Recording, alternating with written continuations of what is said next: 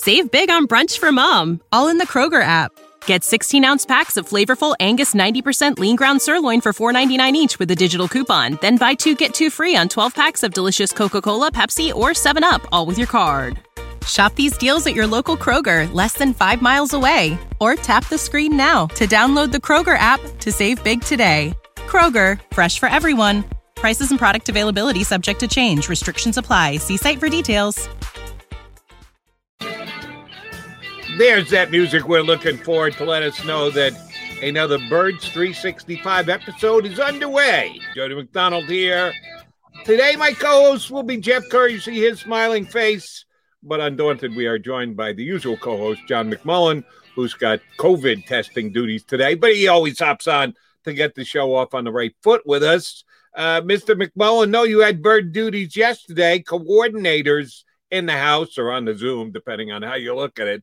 I went back and listened to the meetings that you guys had with them. Anything jump out at you, JM, that you didn't think was going to be said, or was it what you pretty much knew was going to come as soon as you got in front of both of the coordinators for the Philadelphia Eagles? It certainly is when Shane Steichen is talking. Shane does not give you anything. He makes Mike Groh look like the most. He makes Mike Groh look like a Bill Belichick dissertation on long snappers. I mean, he does not offer up anything. I try to figure out why. And when you're a coordinator for the side of the ball, the head coach is the expert on. Maybe you don't feel comfortable saying certain things. Obviously Michael Clay, the Eagles special teams has actually been really good from a coverage perspective over the first 2 games. And Aaron Cepas has been great. They had the blocked field goal, but nobody cares about special teams to begin with. They should, but they don't. So it's always about JG. He's the headliner. He's like Sinatra playing the lounge, and everybody else is just the opening act. So he tends to give you something. I mean, look, part of it is the opponents, but the Eagles defense has been pretty good over the first 2 weeks. From their perspective, you got to get 2 wins. They're top 5 in total defense, top 5 in scoring defense, top 5 in third down defense, top 5 in passing defense. But they haven't turned the ball over. So that's what I asked them. How much of that of a concern is that? And you and I, Jody, talk about the hits principle, the hits philosophy. They haven't turned it over. But you can't teach turnovers. No matter how much these coordinators say, you can't teach turnovers. You can go get a Marlon Humphrey, like I said yesterday, guy who has a knack for it.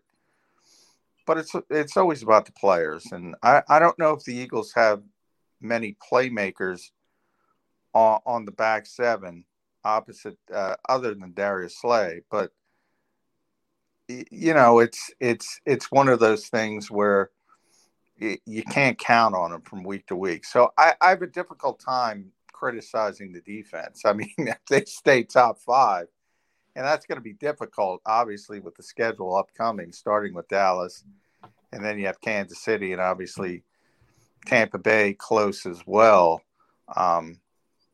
If they stay respectable, that's pretty good. John, I wanted to ask you about the whole Brandon Graham thing, and I caught a gist of the press conference that I guess it was more Jonathan Gann gave coach speak for, well, really everybody's got to step up for Graham, but who really is it going to be?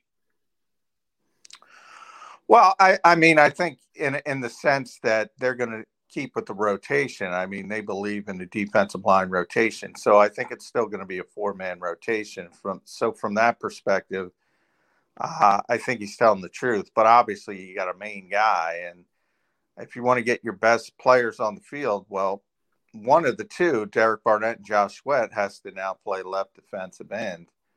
And that's ultimately where I think they're going to go, because I don't think they want to really ramp up Ryan Kerrigan snaps at this stage of his career to starter-like snaps.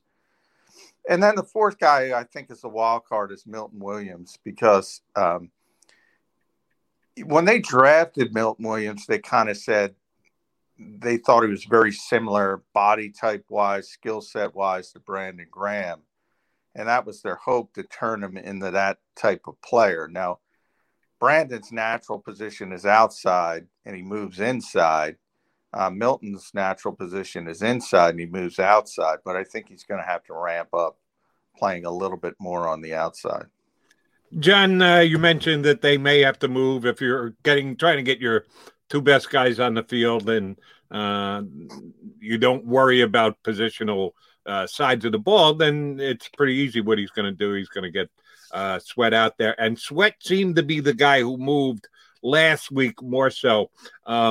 How difficult is that? We've seen it more so on the offensive line when you try and ask a guy to come from the left side to the right side. There's no stunting on the offensive line. Every once in a while you ask a guy to pull, but it's not quite the same as stunting. But they stunt all the time on the defensive line.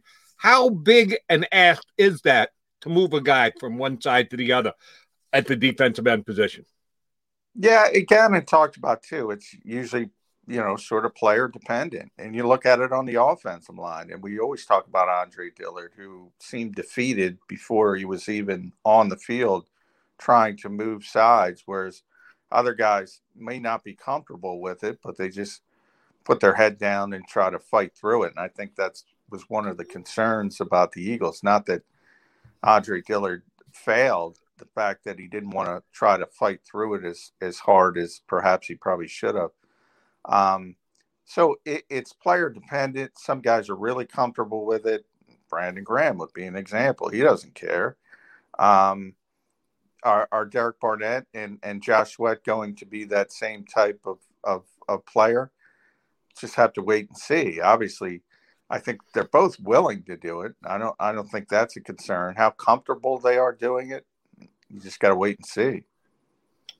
John, one of the things I guess it's a topic of controversy this week in Philadelphia. Jalen Hurts throwing the ball across the middle of the field. And the next-gen stats obviously tell the picture here. He doesn't. Do you think that's more on Jalen Hurts, or do you think that's Nick Sirianni just trying to not elaborate on Jalen Hurts' so-called weakness?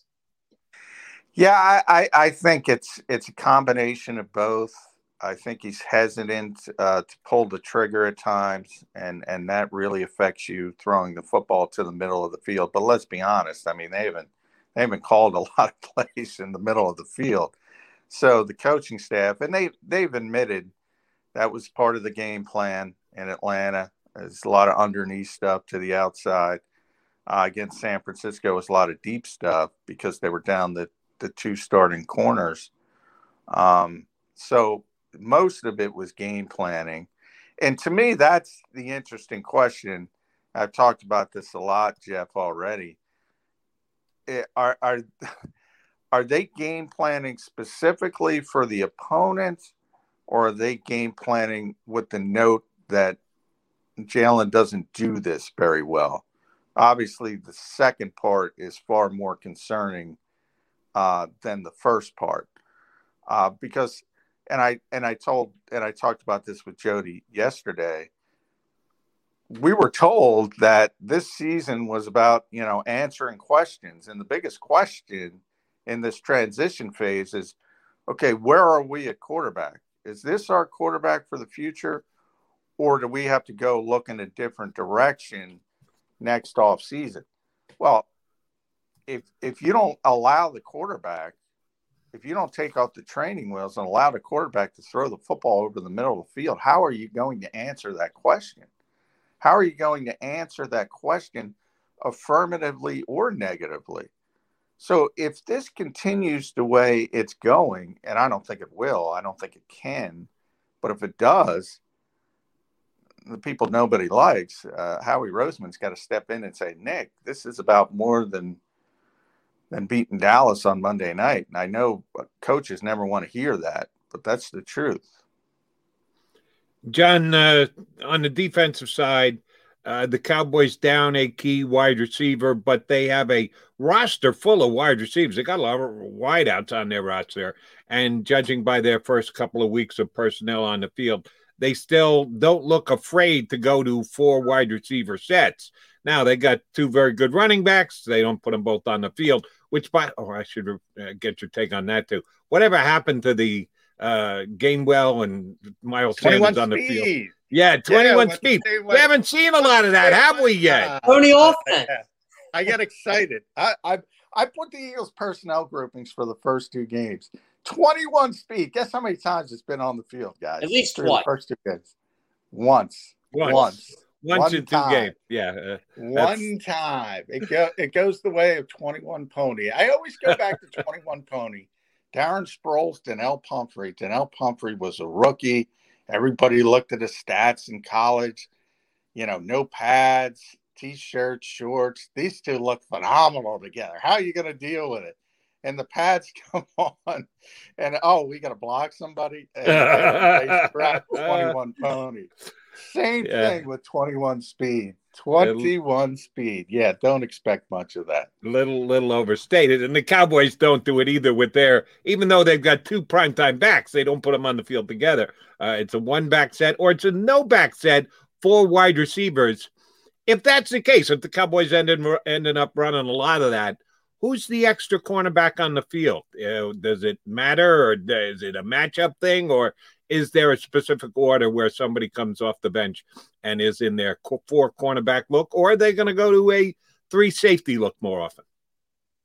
There's a lot of ways they can go. Obviously, structured in the top 3 corners are blocked, and by the way, they're also playing at a pretty high level, which I think is one of the pleasant surprises through the first 2 games is just how well Darius Slay, Steven Nelson, and Avonte Maddox have played. Now, Avonte didn't play a whole heck of a lot because they were worried about San Francisco's running scheme, and they played Jannard Avery more, and they really had these run packages ramped up. So it kind of, if Rodney McLeod was healthy and ready to go, I think they'd be more likely to play big nickel and play the 3 safeties. So it kind of depends on what Jonathan Gannon wants. He always talks about it. And he's proven to be that through the first 2 games. He really has come up with different game plans for different opponents. So it kind of comes down to who he's more comfortable with against the matchup. But when you're talking about the 4th corner on this team, and that's why you got to cross your fingers and say, you got to hope those top 3 guys I talked about stay healthy, because then you're down to Zach McPherson or Andre Shure, who just got here and has played well on special teams, and Mac McCain, who just got here. You don't want those guys on the field. I think he would default to big nickel and have Epps and Wallace because they played a little bit longer. It becomes easier when Rodney McLeod comes back, though.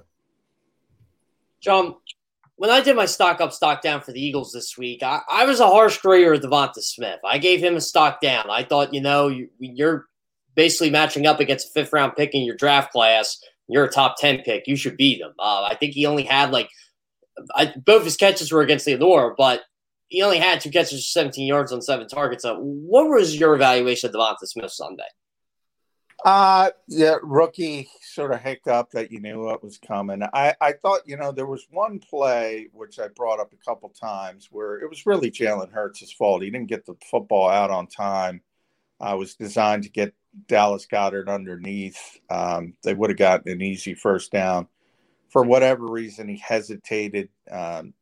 Maybe got a little bit greedy, and he went for Devonta Smith. They were sort of cutting off the field in the typical high-low read, but this was a low-high read. So it was Goddard first, Smith second. And I don't know this for a fact, but it certainly looked like Devonta assumed the ball was going to Dallas Goedert because that was the plan, and didn't really finish his route or run his route the same he would typically do if the football was designed to come to him.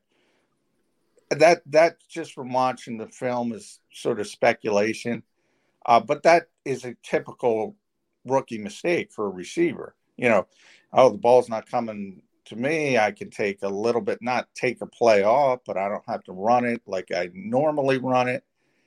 And then all of a sudden the quarterback doesn't get the ball where he's supposed to, and he's looking at you and you're not open because you didn't run the route the way you're supposed to.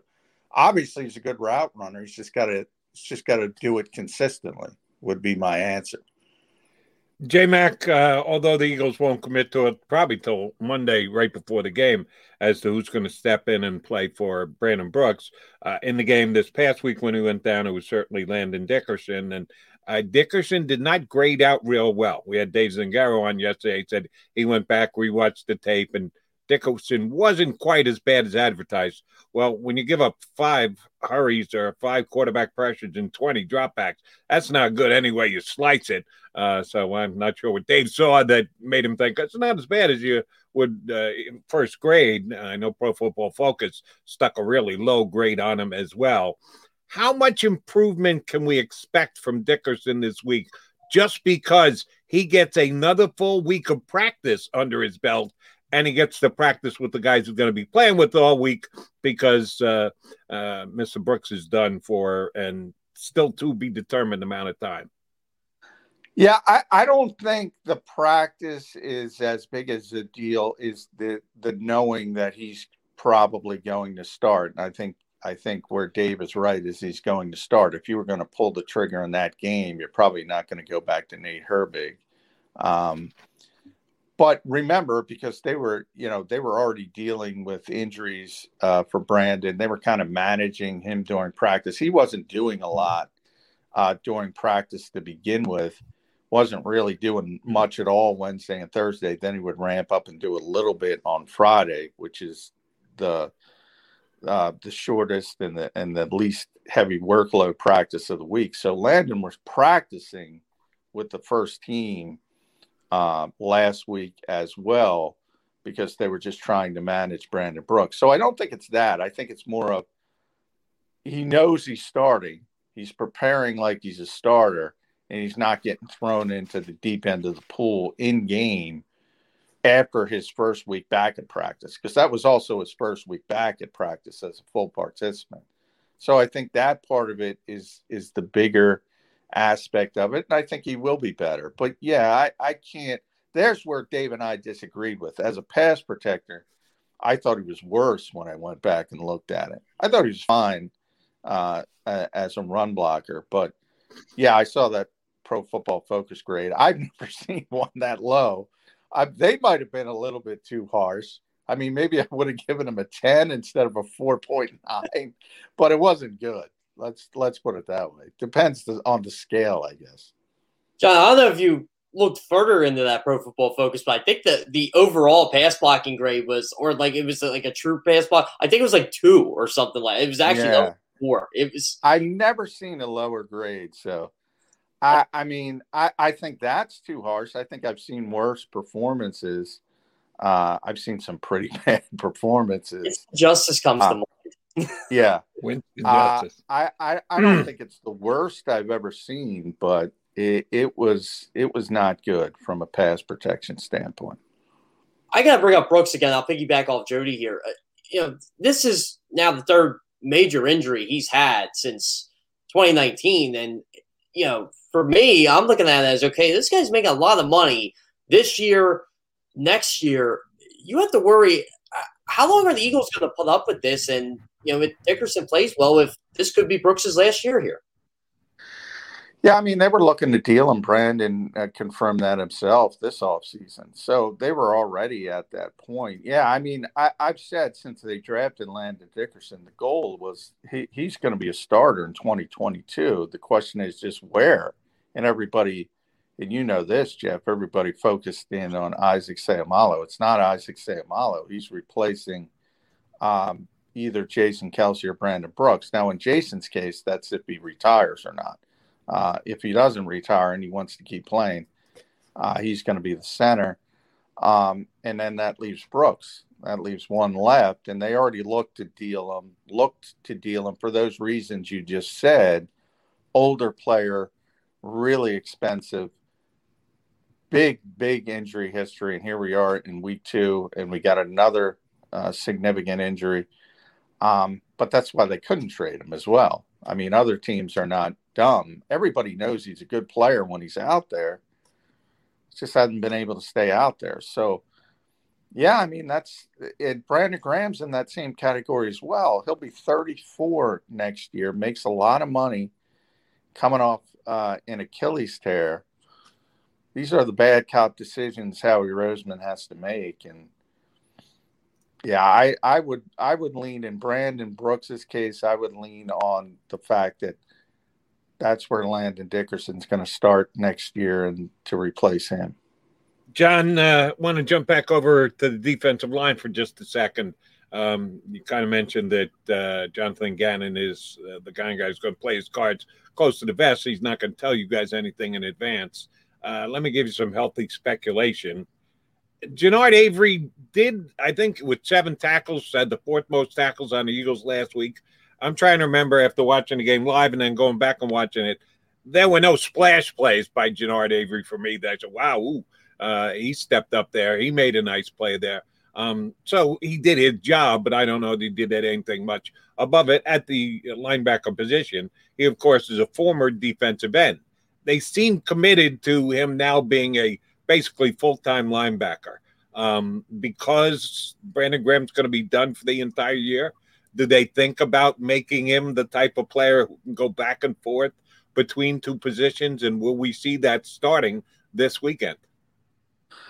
They could, but it's a difficult transition to begin with. I think they like their depth at defensive line as well to begin with. And as I said, I think the key part of this is going to be Milton Williams moving more, playing more outside than he has been. In training camp, remember, Milton played more outside than inside. It was the exact opposite. And they were trying to ramp him up for that later down the road as a potential, as I said, replacement for Brandon Graham. So I just think you speed that up.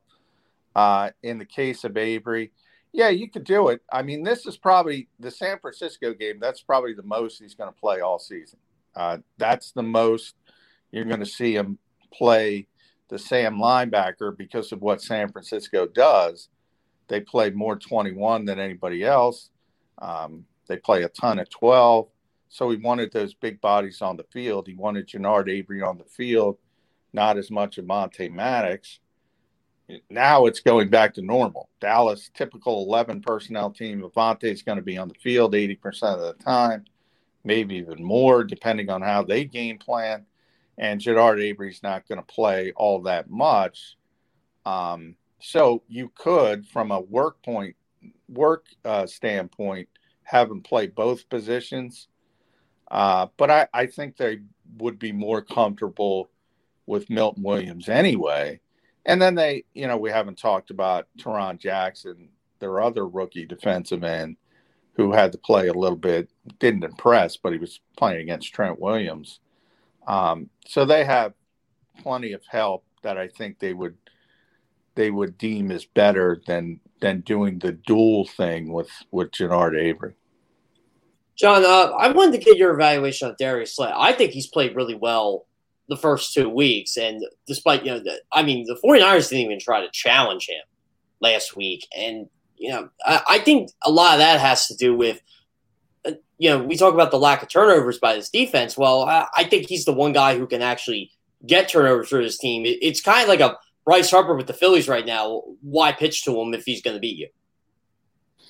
Yeah, I mean, I think all the Eagles' corners have played well, but certainly Darius is the key to it all, and he's certainly the number one. They played 8 quarters of football and given up 1 explosive play in the passing game. I mean, you watch these games, Jeff, you get 10 a game on certain teams. They've given up 1 play of 20 or more yards in the passing game. I can't complain about that. And even Jonathan Gannon was disappointed because obviously the 40-yard play to Deebo Samuel was a big play in the game, and it really hurt the Eagles. Ultimately, that led to San Francisco taking the lead and changed the entire complexion of the game. But you got to be realistic. I mean, that's unbelievable. in the modern NFL. Now, how do they do it, though? They're playing a ton of zone. They don't blitz. Philadelphia doesn't like that. No turnovers. Look, I'd love to have turnovers, but if you ask me, would you rather have a bunch of turnovers or a top 5 defense and the second scoring defense in the NFL? I'm going to take the top 5 defense and the team that's not giving up any points. Right. Now, part of that is the competition. You got to be realistic. Atlanta's not good. San Francisco is not explosive offensively outside Samuel, and that's why they want to get Trey Lance on the field at some point. That's going to change presumably somewhat against Dallas and Kansas City and Tampa. You're going to give up some plays against those teams. So it's not going to be as good in the upcoming weeks. But for right now, I have a really difficult time criticizing that defense. John, I told you on Monday I was a little disappointed in the head coach's media availability day after that he twice leaned back on, I'm not going to address something that happened before I was here. The two questions were about Jalen Hurts not throwing the ball over the middle last year when he jumped in as a starter, and the other one was about Derek Barnett and the really foolish, dumb, awful penalty he took for unnecessary roughness. And he said, his history is his history. I clean slate when I come in as the head coach. I don't buy that. That's just me. That's how I would handle it if I were in that position as the coach. Jonathan Gannon is going to be the guy who's also going to have to deal with Barnett because he's on his side of the ball. Did you get a feeling how JG's conversation went with Derek Barnett, either immediately after the play, after the game, or since that just is the kind of play you can't have when you're trying to win games against good teams in the NFL? Yeah, I mean, you probably didn't like his answer as well, Jody. I mean, it was similar to Nick's in the thought process that he talked about discipline and things like that. And obviously, he gets Derek, I'm sure, got a talking to from Tracy Rocker and Jonathan Gannon and Nick Sirianni because he does have a history of doing it. They're not going to throw him under the bus in a public setting, which I agree with. But more impressed was Kayvon Wallace because, JG said what I always say. That's baked in, man. That's bang, bang. There's nothing you can do about that. So you just play the next play. Right. I know how fans get so upset at those calls. That's the league. I mean, that's part of it. These coaches understand that's going to happen to you. Sometimes they're going to go your way. Sometimes they're not going to go your way. There is absolutely nothing you can do about it. That's the modern NFL. And so I was more impressed with his answer toward the Kayvon Wallace penalty than the Derek Barnett, which was more of, you got to be disciplined, you got to be smart, football IQ. Derek's been around long enough to know that he's probably an over-aggressive player. And, Andrew Sendejo was here for a little bit of while. People remember. There's a perfect example. I mean, once you get the reputation, too, the flag's coming out. So when you have a player like that, you either deal with it or you don't. And it ain't changing, is what I'm trying to say. So is the player worth it or is he isn't worth it? Well, they need him now. So it's not going to be about this season. But next season, I mean, it was likely they weren't going to re-sign him. They made their decision with Josh Sweat. Now it's complicated a little bit by Brandon Graham's injury, but that's more of a Howie Roseman question, to be honest. Do you deal with it? Is the player worth dealing with, or isn't he? And you move on or you don't move on. John, what was your take on the Kayvon Wallace penalty? I'm still mixed about it. Like, I understand Kayvon Wallace's side of it. I understand Jonathan Gannon's side of it, but it's been 4 days, and I'm still not sure whether that should have been called or they were a little too harsh on Kayvon. I kind of wanted to get your thoughts on that.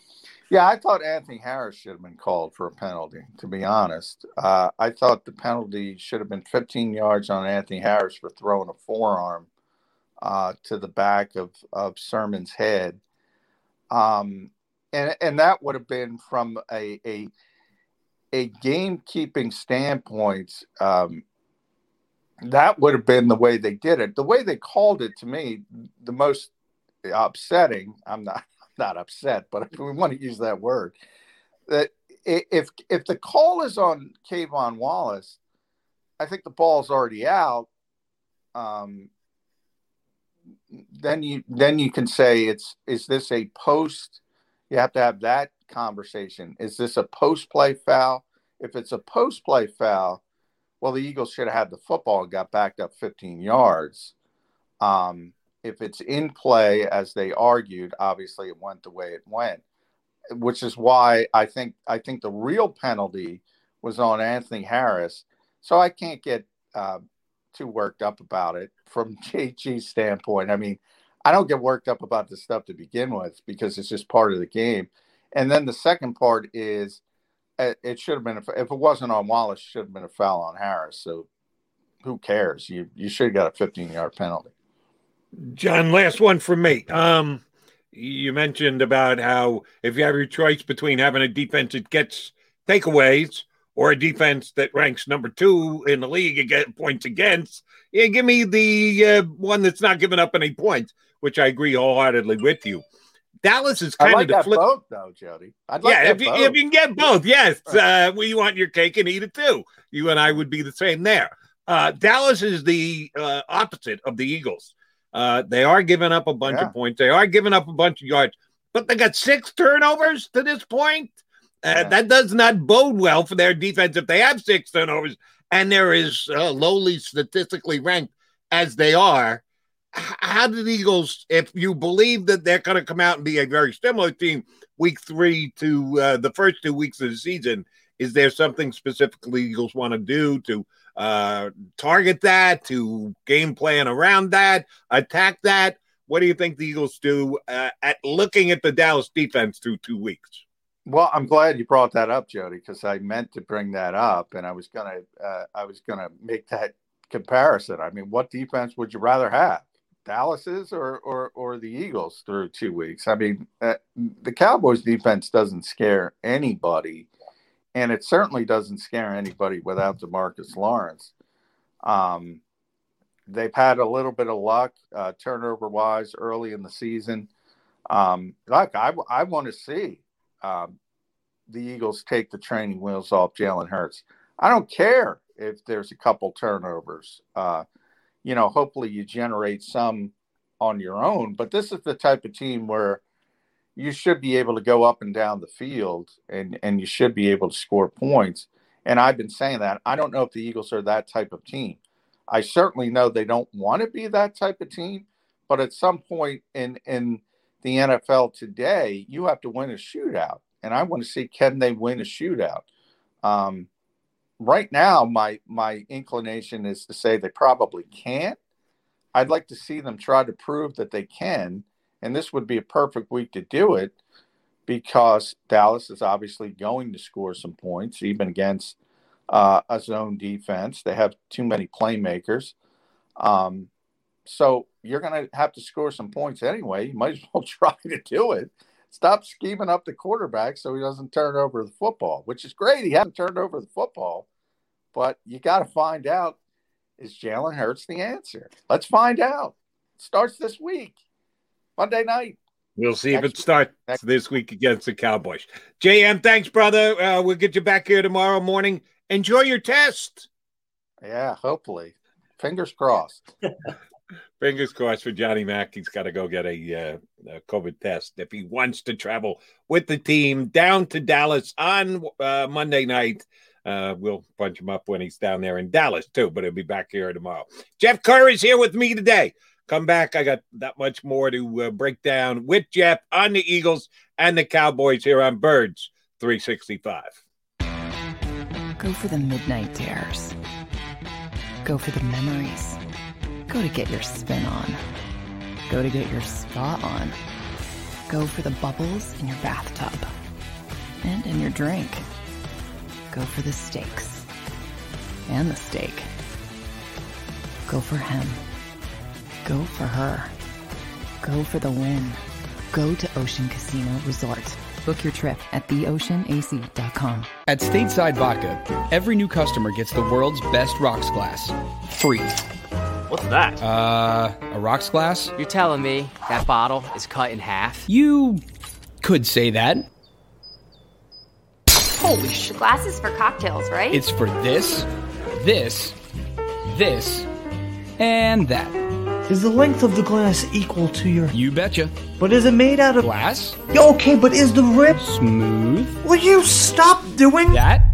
I'm the professional here. And you're telling me I can get one of these glasses for free? That's right. One free rocks glass per customer with each first-time purchase of Stateside Vodka. All from the company that's highly awarded. 0 carbs, 0 sugar, and deliciously tasting vodka. So good, it just disappears.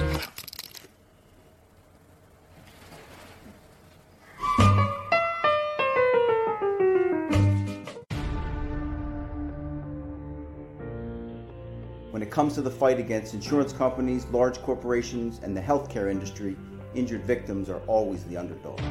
But that doesn't worry us. At Messon Associates, we're an injury law firm from Philadelphia, and we come to fight. Our clients know that they've got representation with a chip on its shoulder, and it's the same chip that makes Philly the toughest city in the country.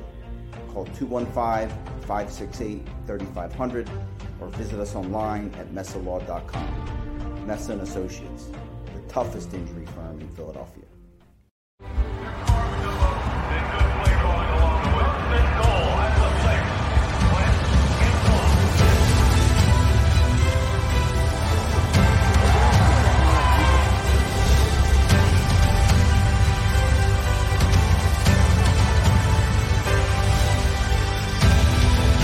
Field of life, First Trust Bank is there for you. Champions on 3. 1, 2, 3. Because Philadelphia dreams deserve a Philadelphia bank. Go for the midnight dares. Go for the game. Go for the hits. Go for the fans. Go for the win. Go to Ocean Casino Resort. Book your trip at theoceanac.com.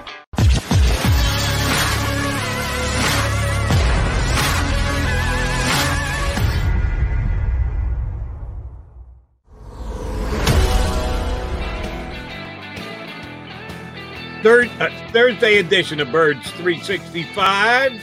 Jeff Kerr in for John McMullen today. We just had Johnny Mac on. He's got COVID testing to do today, so can't do the co-host thing. He did the guest thing. Speaking of guests, John Machota, who joined us back during the summer, I think maybe even before camp opened up, or camp just might have just opened up, which means he might have been getting on a plane and going from the Lone Star State out to Cali, where the Cowboys train. He covers Dallas for The Athletic. Very good beat reporter for Cowboys coverage. He's going to hop on and talk some Cowboys with us next hour here on Birds 365. All right, Jeff, bunch of things I want to get into with you. Know that you're a bit of a Penn State wonk. Sorry, but the truth hurts. I am a graduate. That's why I'm going here.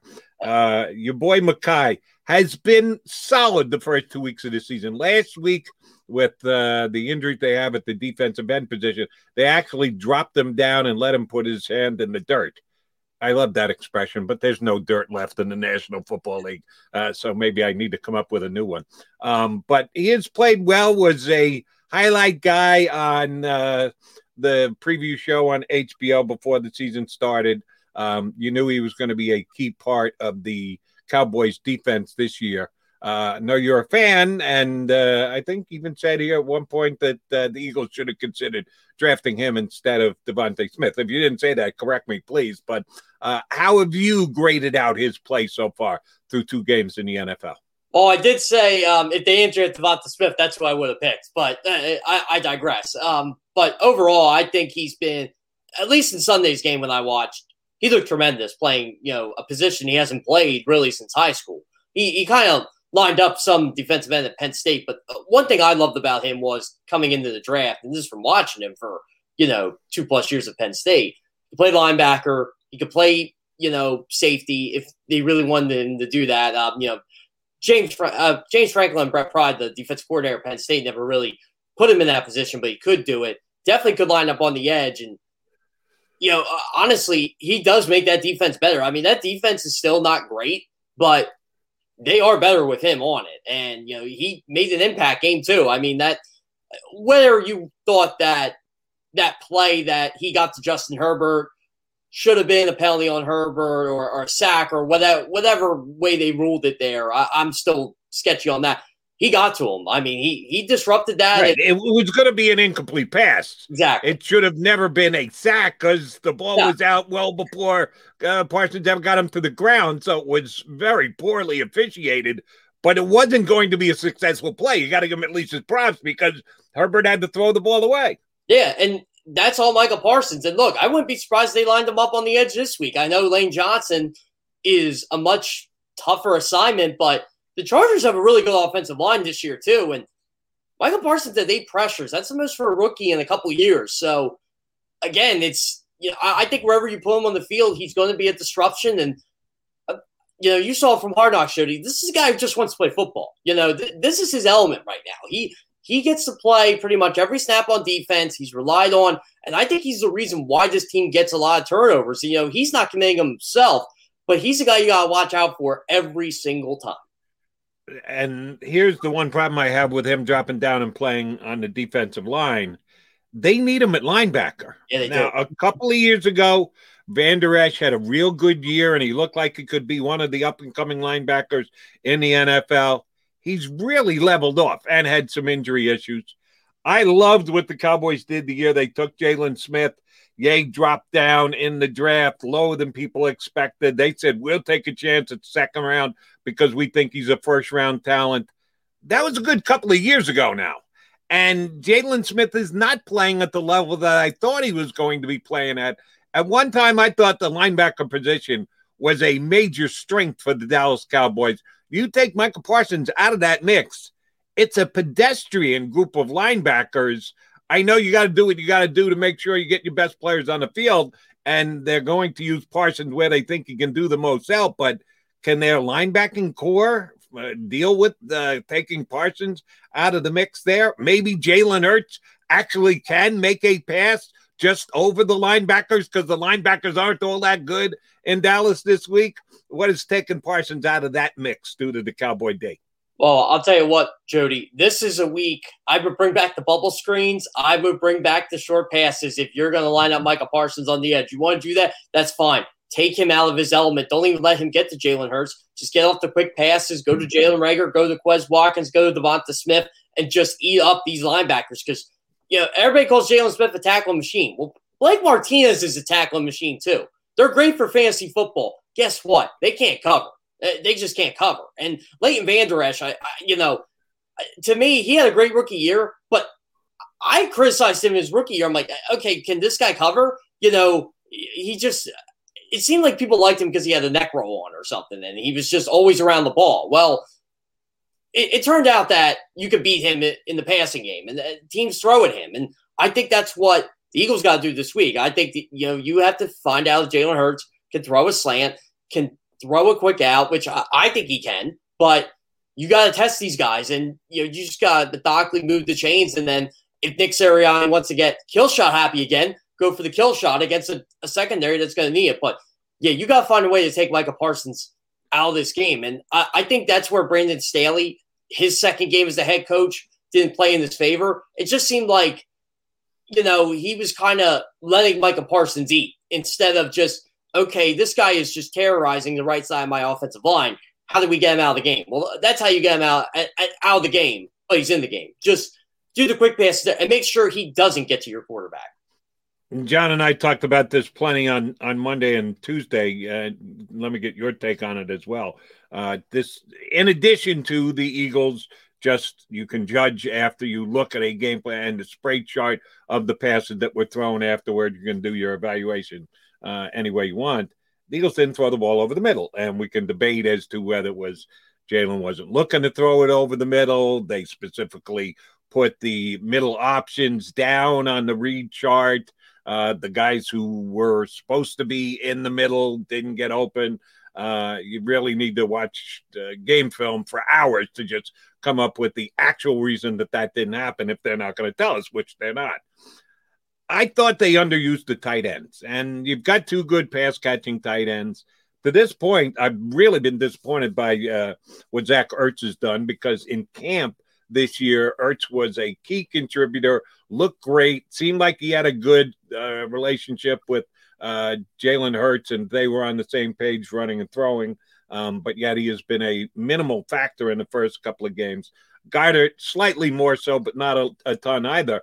And it wasn't like they were out there on the field that the Eagles were in 4 wide receiver sets too often. No, they both got a goodly amount of snaps on the field. They just didn't get the ball thrown their way.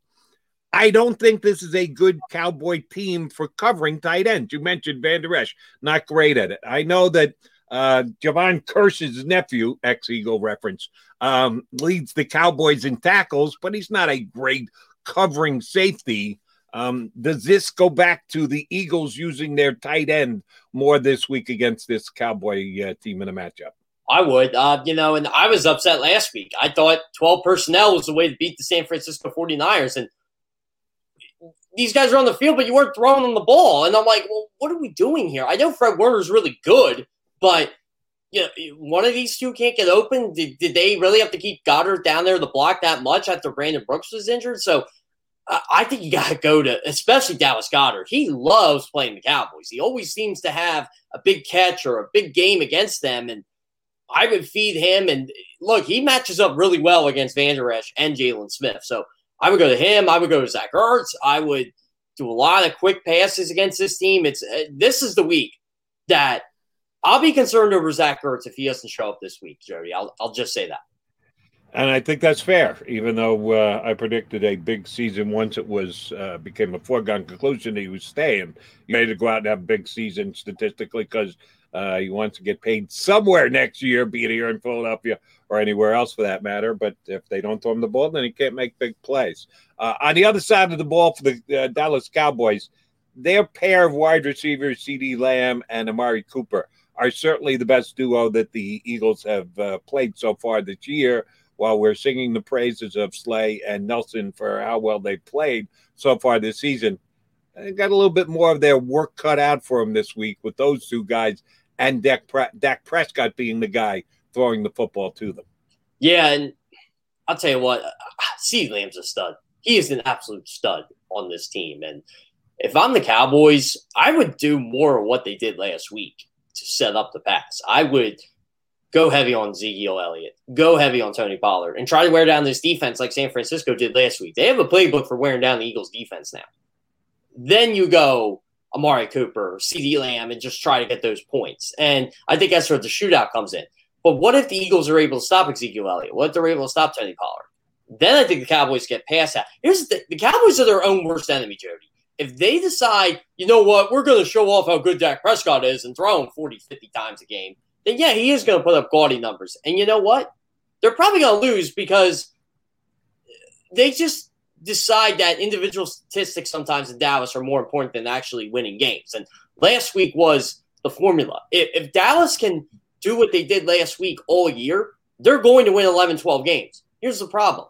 They don't do that every week. And their coach still almost cost them a game. So, Ezekiel Elliott, CeeDee Lamb, Amari Cooper, they really can torch this football team if Dallas sets it up right. But if Dallas is going to go to them all game, the Eagles are going to get theirs, and I think they'll actually get a couple turnovers. I mean, they'll get beat on a couple big plays too, but it's going to be a mutual relationship there. Here's where I'll give the Cowboys coaching staff some credit from last week's game. It was one of those days where Tony Pollard was the best running back on the team. And he does have it from time to time. There's a reason why Zeke had more carries than him this year, because he's had the better career, and you know that he's going to give you something every single week. Sometimes Tony Pollard comes up with nothing, and other weeks Tony Pollard's on the top of his game and he's breaking off 20-plus yard runs. The Cowboy coaching staff realized last week that Pollard was having one of his good games, and they leaned on him heavily. Do you think there's any indicator early in the game that can tell you which way that's going to go? Is it going to be Elliott's going to get a 20-plus times game, or is it going to be a combination game, or is it going to be a Pollard leads the charge game? Anything you've been able to pick up over the last couple of years that tells you if the Cowboys make the decision on the fly as the game is going, which I think they did last week, which was the right way to handle it?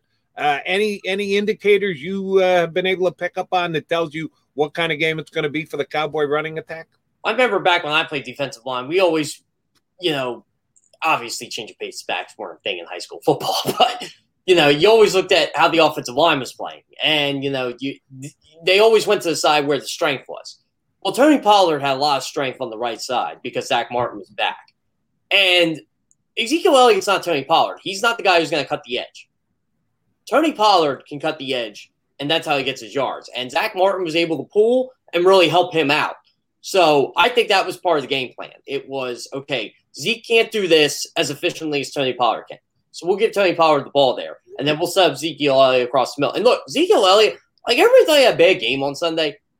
He had a lot of tough yards and got a lot of tough first downs for them. And he had a touchdown. So, again, I think he earned his money on Sunday. I know he's not the 20, 25 carry back people want him to be, and they're going to ask him to do that at some point this season. But on Sunday, you didn't have to do that because, Tony Pollard was breaking up big plays and he was stretching out the defense a little bit. And I think that's honestly how the flow of the game's going. Like, if Martin does the same thing he did last week and pulls, and if Derek Barnett or Josh Sweat or Milton Williams or whoever can stop Pollard on the edge, then I think they go to Zeke more. That's how I think Dallas determines it. I think it's more of, okay, let's see what this guy's got before we do anything. And I think what is evident every time the Cowboys and Eagles play, there is an added level of excitement before the game starts. And then when the game is being played, you just see more intensity on the field. The Eagles players get it. I give them credit for that.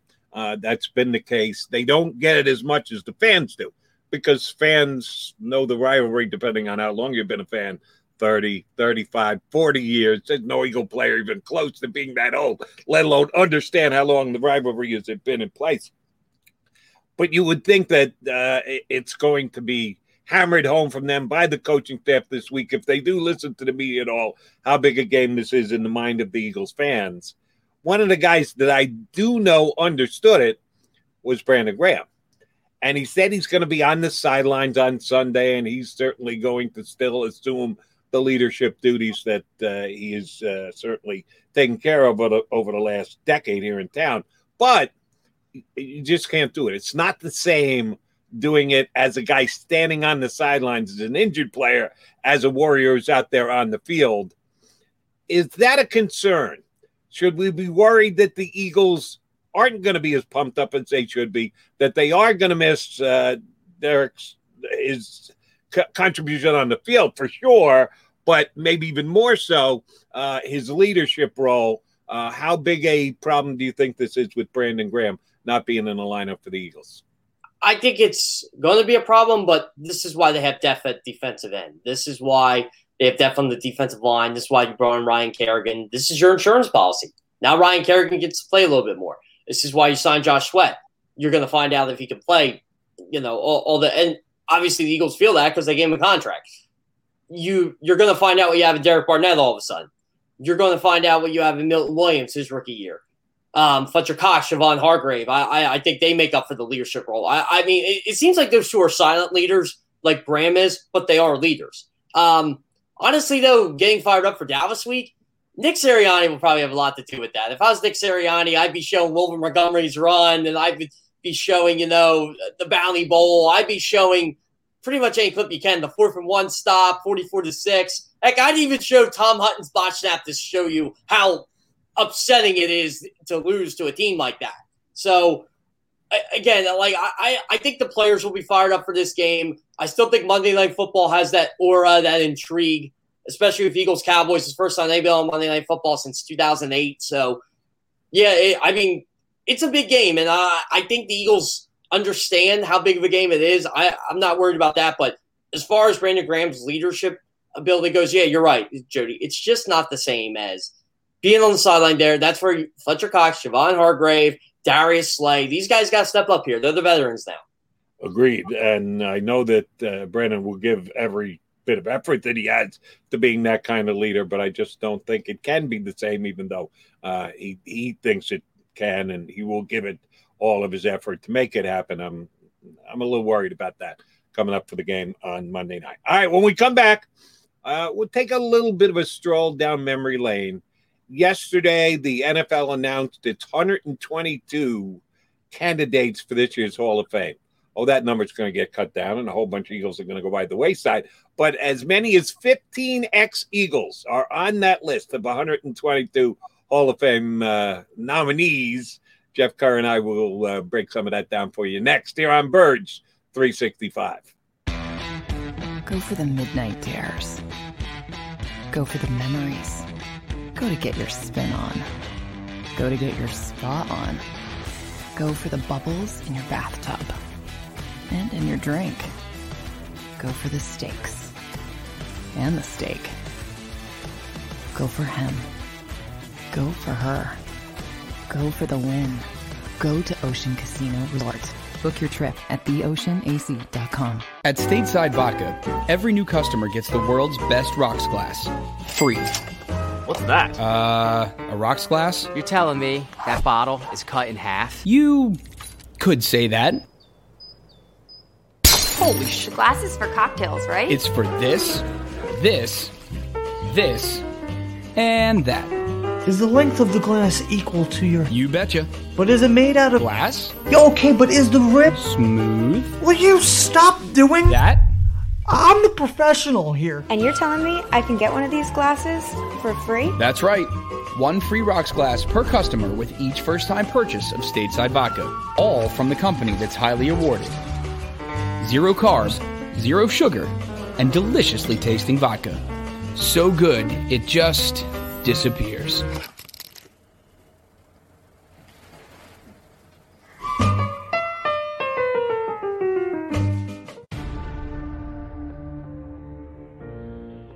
When it comes to the fight against insurance companies, large corporations, and the healthcare industry, injured victims are always the underdog.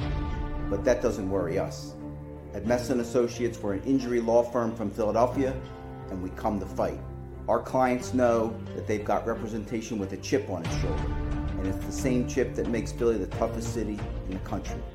Call 215-568-3500 or visit us online at messalaw.com. Messa & Associates, the toughest injury firm in Philadelphia.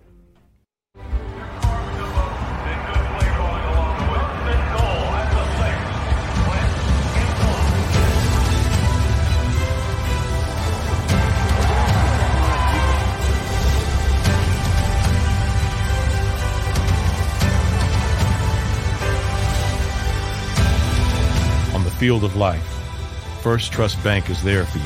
Champions on 3. 1, 2, 3. Because Philadelphia dreams deserve a Philadelphia bank.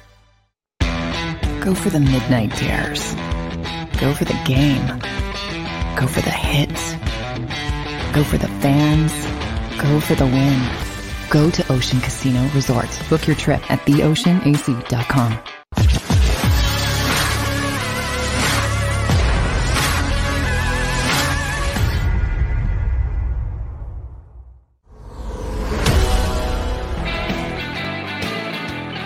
Jeff Kerr in for Johnny Mac today. Mr. McMullen getting tested so he can head on down to Dallas to cover the Eagles and the Birds. In Monday Night Football action, we'll continue to talk about the game coming up on Monday, including we're hoping to get John Machota on. He is the Cowboys beat writer for The Athletic. We're scheduled to get John up in about 25 minutes from now. Looking forward to it if we can get him on our stream. I mentioned before the break, Jeff, that the NFL announced yesterday their 122 nominees, not finalists. This is the first list that they come out with. Then they cut that down. Then they cut that down. Then they have the final voting.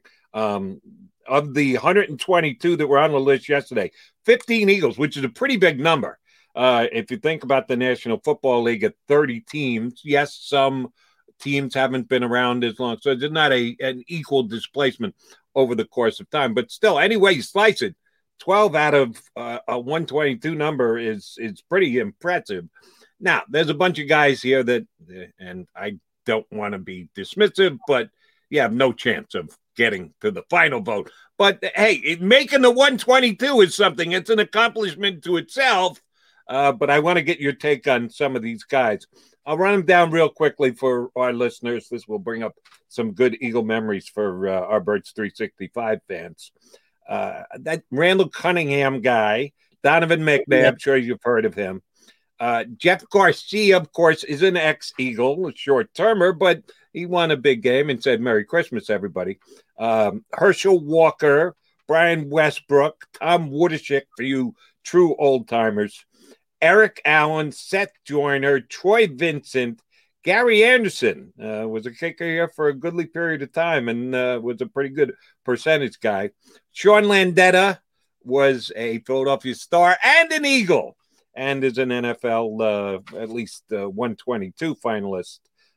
B. Mitch, Byron Mitchell, return guy, and a little bit of a running back. Alan Rossum and Takeo Spikes. The last couple of guys, I got to be honest with you, I'm surprised they even made the 122 cut down. Alan Rossum and Takeo Spikes. All right, Jeff Kerr, out of that group, which one do you think has the best chance to make the finalist list? And if they make the finalist list, is there any chance that any of these players actually get the nod and get in this year? Did you forget to mention my boy Ricky Waters, Jody? Oh, and Ricky Waters. My bad. I skipped over Ricky Waters. I think Randall should be in. You know, I'm getting tired of hearing Michael Vick was better than Randall Cunningham. I'm getting tired of hearing, Michael Vick Randall Cunningham transcended the quarterback position. We're really going to look at what Lamar Jackson and all these guys were doing. Randall was doing that 30. Without the ones like you who work tirelessly to keep things running, everything would suddenly stop. Hospitals, factories, schools, and power plants, they all depend on you. No matter the weather, emergency, or time of day, you're the ones who get it done. At Grainger, we're here for you with professional-grade industrial supplies. Count on real-time product availability and fast delivery. Call, click Grainger.com, or just stop by. Grainger, for the ones who get it done. Years before anybody was doing that, he should have won MVP in 1990, won the Burt Bell Award. I mean, Randall really transcended the game. It's a shame Buddy Ryan just never cared about offensive line at all, and Rich Kotite for that matter. I always wondered with Randall with the Vikings in 98, if the Eagles would have given him receivers, an offensive line, anything to, this guy won 10, 11 games without that. And I know they had a really good defense, but you give him an offense with that, I think Randall's already in. Just based on, he would have made, championship games. He probably would have made a Super Bowl, maybe even two of them. I mean, he was just that talented of a football player. And I don't know. I never thought Randall Cunningham ever got his love. It's kind of like the whole, when they show Reggie White in clips, they always show him in a Packers uniform. It's like, well, wait a minute. The guy played for the Eagles for 7 years. He had 124 sacks and 121 games. I think of that list. And look, I know time has not helped Donovan. Donovan was really good too. But of that list, Randall Cunningham would definitely be the one. Troy Vincent's another one, too. Criminally underrated. He's not a Hall of Famer, but he was criminally underrated for a lot of years. He was on that list as well. The one guy who jumps out at me, I understand the argument for Randall. I've said many a time that I think Randall is a borderline Hall of Famer, which means you're not quite a Hall of Famer. Sorry, that's the way I look at it. Got a bunch of guys that are borderline. Another guy who's on the list, I'm sure, is going to be Boomer Esiason, who I think is a borderline Hall of Famer. I've told Boomer this to his face. Boomer, you're in the conversation. You deserve to be in the 122. They're going to bring your name up. They're going to debate you again. And unfortunately, you're not going to come up as a finalist, and you're not going to get in. But he's a borderline Hall of Famer. There's a bunch of guys that are borderline Hall of Famer. I give you two more that are going to come up soon enough, and that's Eli Manning and Phillip Rivers. I think they're both borderline Hall of Famers. Between you and I don't think either one of them are Hall of Famers. And the same thing with Randall. If Randall gets in, I'm not going to come on here on Birds 365. Well, number one, I'm not an idiot, and I know how many Eagle fans I'm talking to. But if I were just doing an unbiased show on CBS Sports Radio or WFAN, WIP, I'd be a little afraid to badmouth them too. But I give you my honest opinion because I always do. I would make the case for him not to be a Hall of Famer because that's my job. And I have to be honest when I'm on the air. Same thing when I'm on in New York when I talk about Eli Manning. I know he won 2 Super Bowls. I get it. And in both of those years when the Giants made their run, he got the MVP in the Super Bowl. One year, he certainly deserved it. The other year, the defense won the Super Bowl, and the ball just kind of stuck to a helmet, which he doesn't get any credit for. It was an okay pass at best that just happened to stick. So Eli Manning had a bunch of mediocre years. Donovan McNabb had more years. If you're just breaking down year by year by year, Donovan McNabb had more success than Eli Manning. The Eagles were good more often during Donovan McNabb's reign than Eli Manning's reign with New York. So I understand if Eli gets in, if Manning gets in, none of them are so bad that I would say, what the hell is the Hall of Fame thinking? I'd say, okay, we wouldn't get my vote, but if they're in, good enough. More power to them. Congratulations. The guy on the list that I just read, skipping over Ricky Waters, thank you for correcting me, my bad. And by the way, Ricky Waters, borderline Hall of Famer. Yeah. Not a Hall of Famer. He doesn't get in on my watch, by the way I would vote for Hall of Fame, but he certainly deserves to be on this 122 and maybe even after the cut down. The guy who should be in for my money is Eric Allen. Oh, absolutely. I always seem to forget about him because I always think he's in and he's not. Eric Allen is a Hall of Famer, and I'm disappointed that he hasn't gotten into this point. He continues to make the cut down and even the final cut down, and he's actually made some advances. We've talked to Paul Domowitch about this, who's got the Philadelphia vote.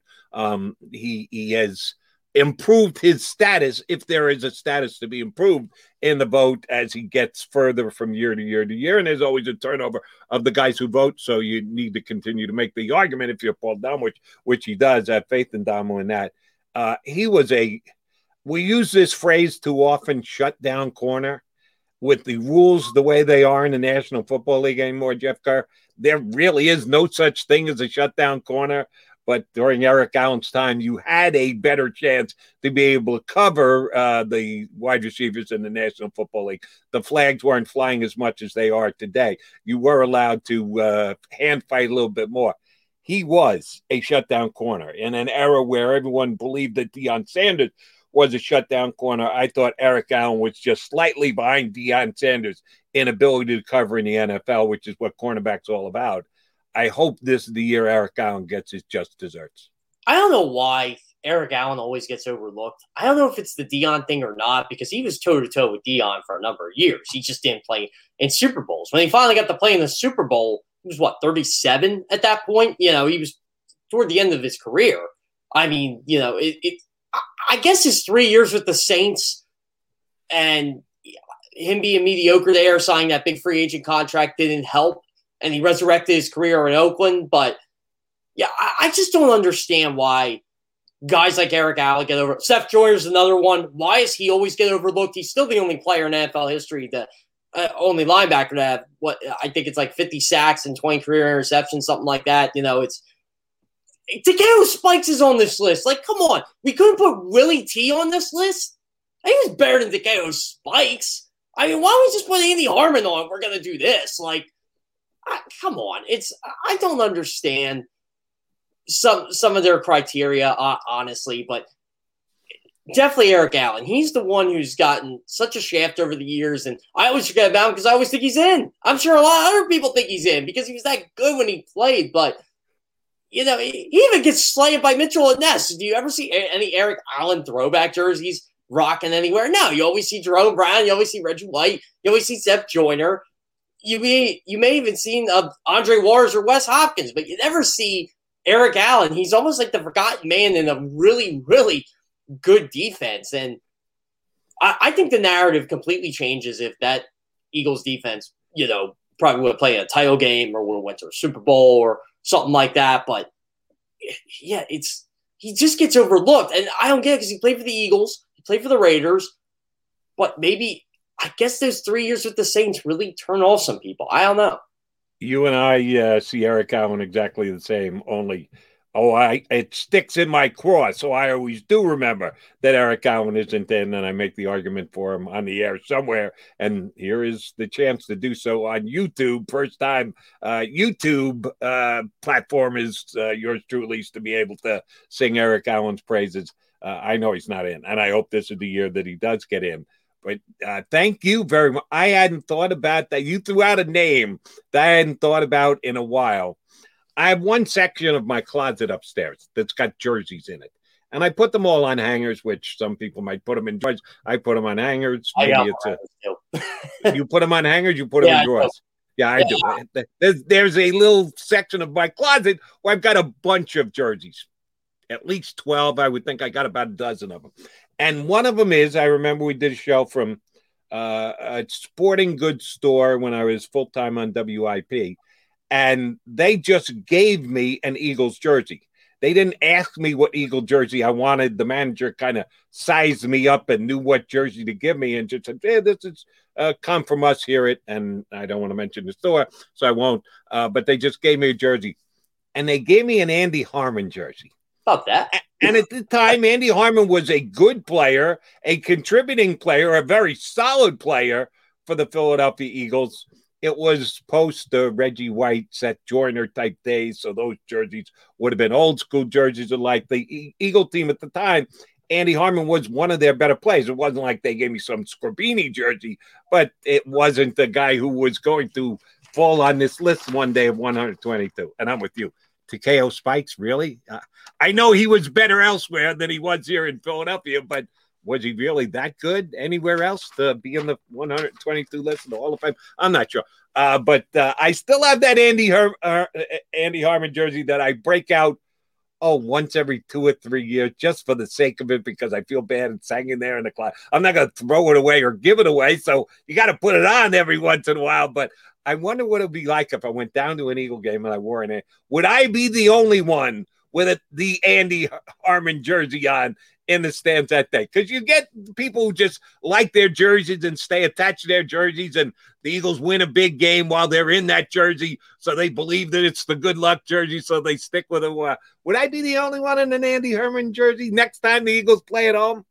I think if you walk by Lot K, Lot F, wherever you want to walk, Jody, I think you would get the true Eagles fans yelling Andy at you, because that's just how Eagles fans are. You know, I have an Irving Fire jersey. The first year they got the midnight green. The Reverend Irv. Yeah, I wore it one time, and I think it was like in 2000, 2001. I got a bunch of Irving chants, and someone goes, he's on Washington now. And I'm like, yeah, I'm well aware. I still like the guy. But yeah, remember the first year they had the midnight green jerseys? I got a road jersey. Remember they had like the green like stripe? It was like they only did it 1 year, then they got rid of it. They had like a green stripe on the end, and then they had like black. Yeah, like that's how it looked. And because when did the Eagles wear that? Like the first year they had, and then they went to like their current template, I guess. But yeah, so green stripe. Why do I not remember that? Yeah, like if you watch like an old Eagles game like from that year, and you see Rodney Peete, like because he let it out. A lot of guys like rolled it up. He let it out. And I'm like, whoa, this is like different. Then they had the midnight green Eagle like on the pants. They had.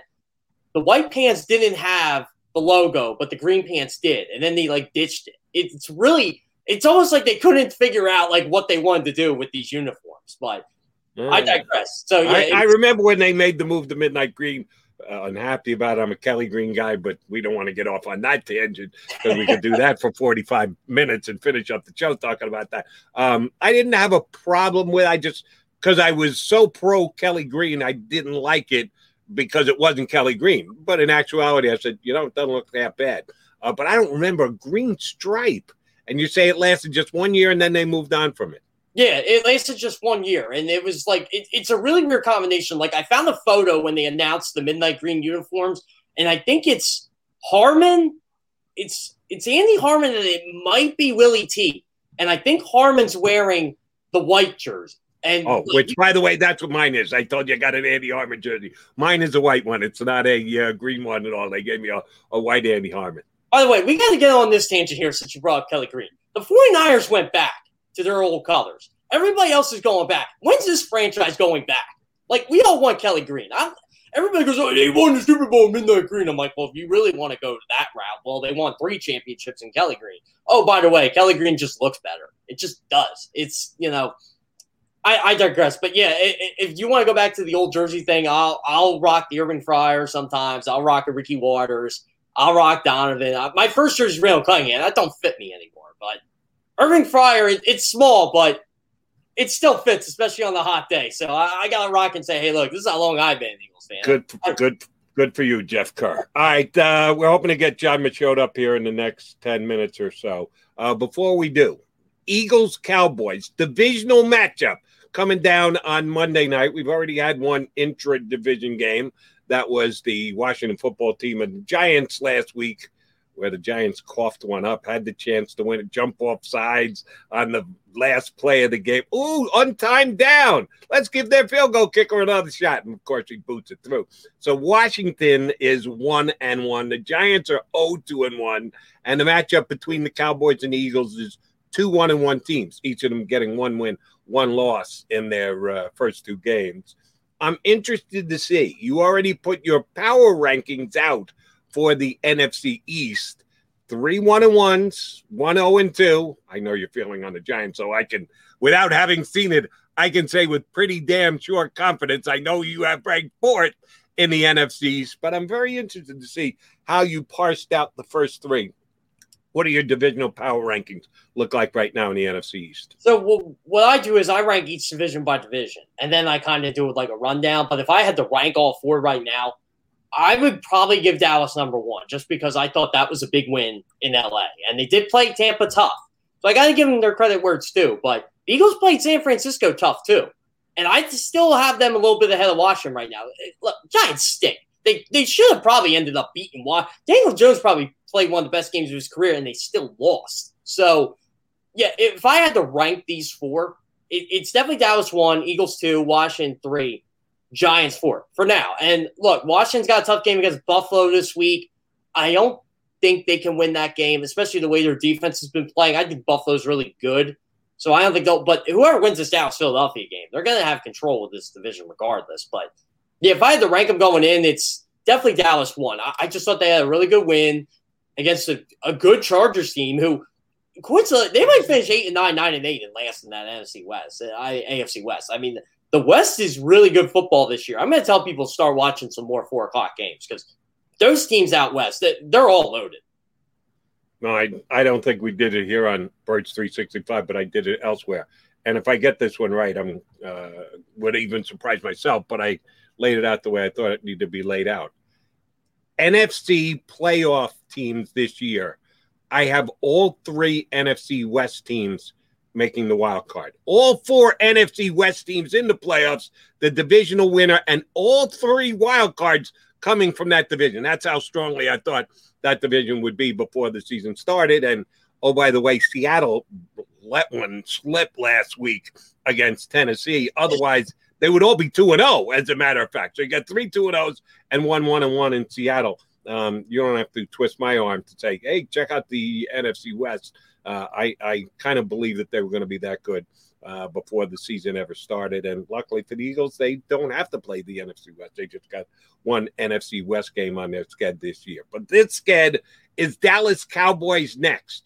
And it is got a little added importance because after they play this game, they don't play in division again for months. 5 of their last 6 games are the NFC East. So they talk about backloading a schedule. The divisional load is all in the months of December and January. So you want to get that only one divisional game you're going to be playing in the first couple of the months of the season. You want to get that in the WCOM. We'll continue to talk about if the Eagles can do that. We hope to talk about it with John Machota. He covers the Dallas Cowboys for The Athletic down in Big D. He's scheduled to join us. Stay tuned. See if he's up next here on Birds 365. Go for the midnight dares. Go for the memories. Go to get your spin on. Go to get your spa on. Go for the bubbles in your bathtub. And in your drink.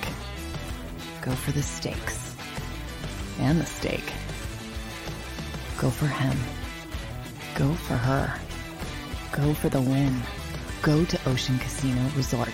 Book your trip at theoceanac.com. At Stateside Vodka, every new customer gets the world's best rocks glass. Free. What's that? A rocks glass? You're telling me that bottle is cut in half? You could say that. Holy shit. The glass is for cocktails, right? It's for this, this, this, and that. Is the length of the glass equal to your... You betcha.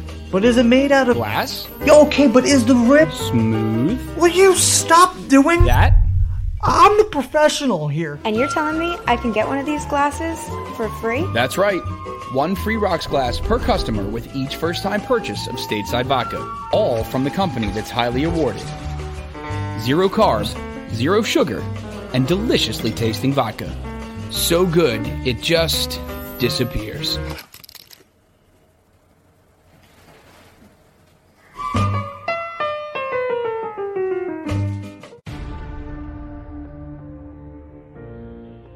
When it comes to the fight against insurance companies, large corporations, and the healthcare industry, injured victims are always the underdog.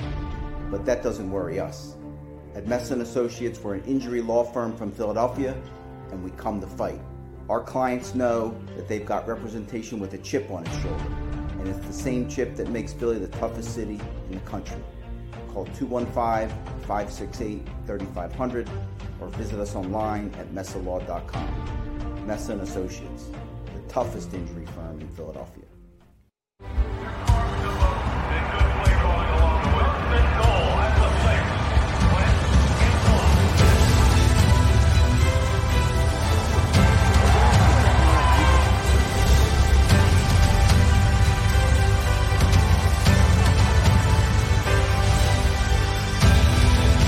Field of life, First Trust Bank is there for you. Champions on 3. 1, 2, 3. Because Philadelphia dreams deserve a Philadelphia bank. Go for the midnight dares. Go for the game. Go for the hits. Go for the fans. Go for the win. Go to Ocean Casino Resort. Book your trip at theoceanac.com.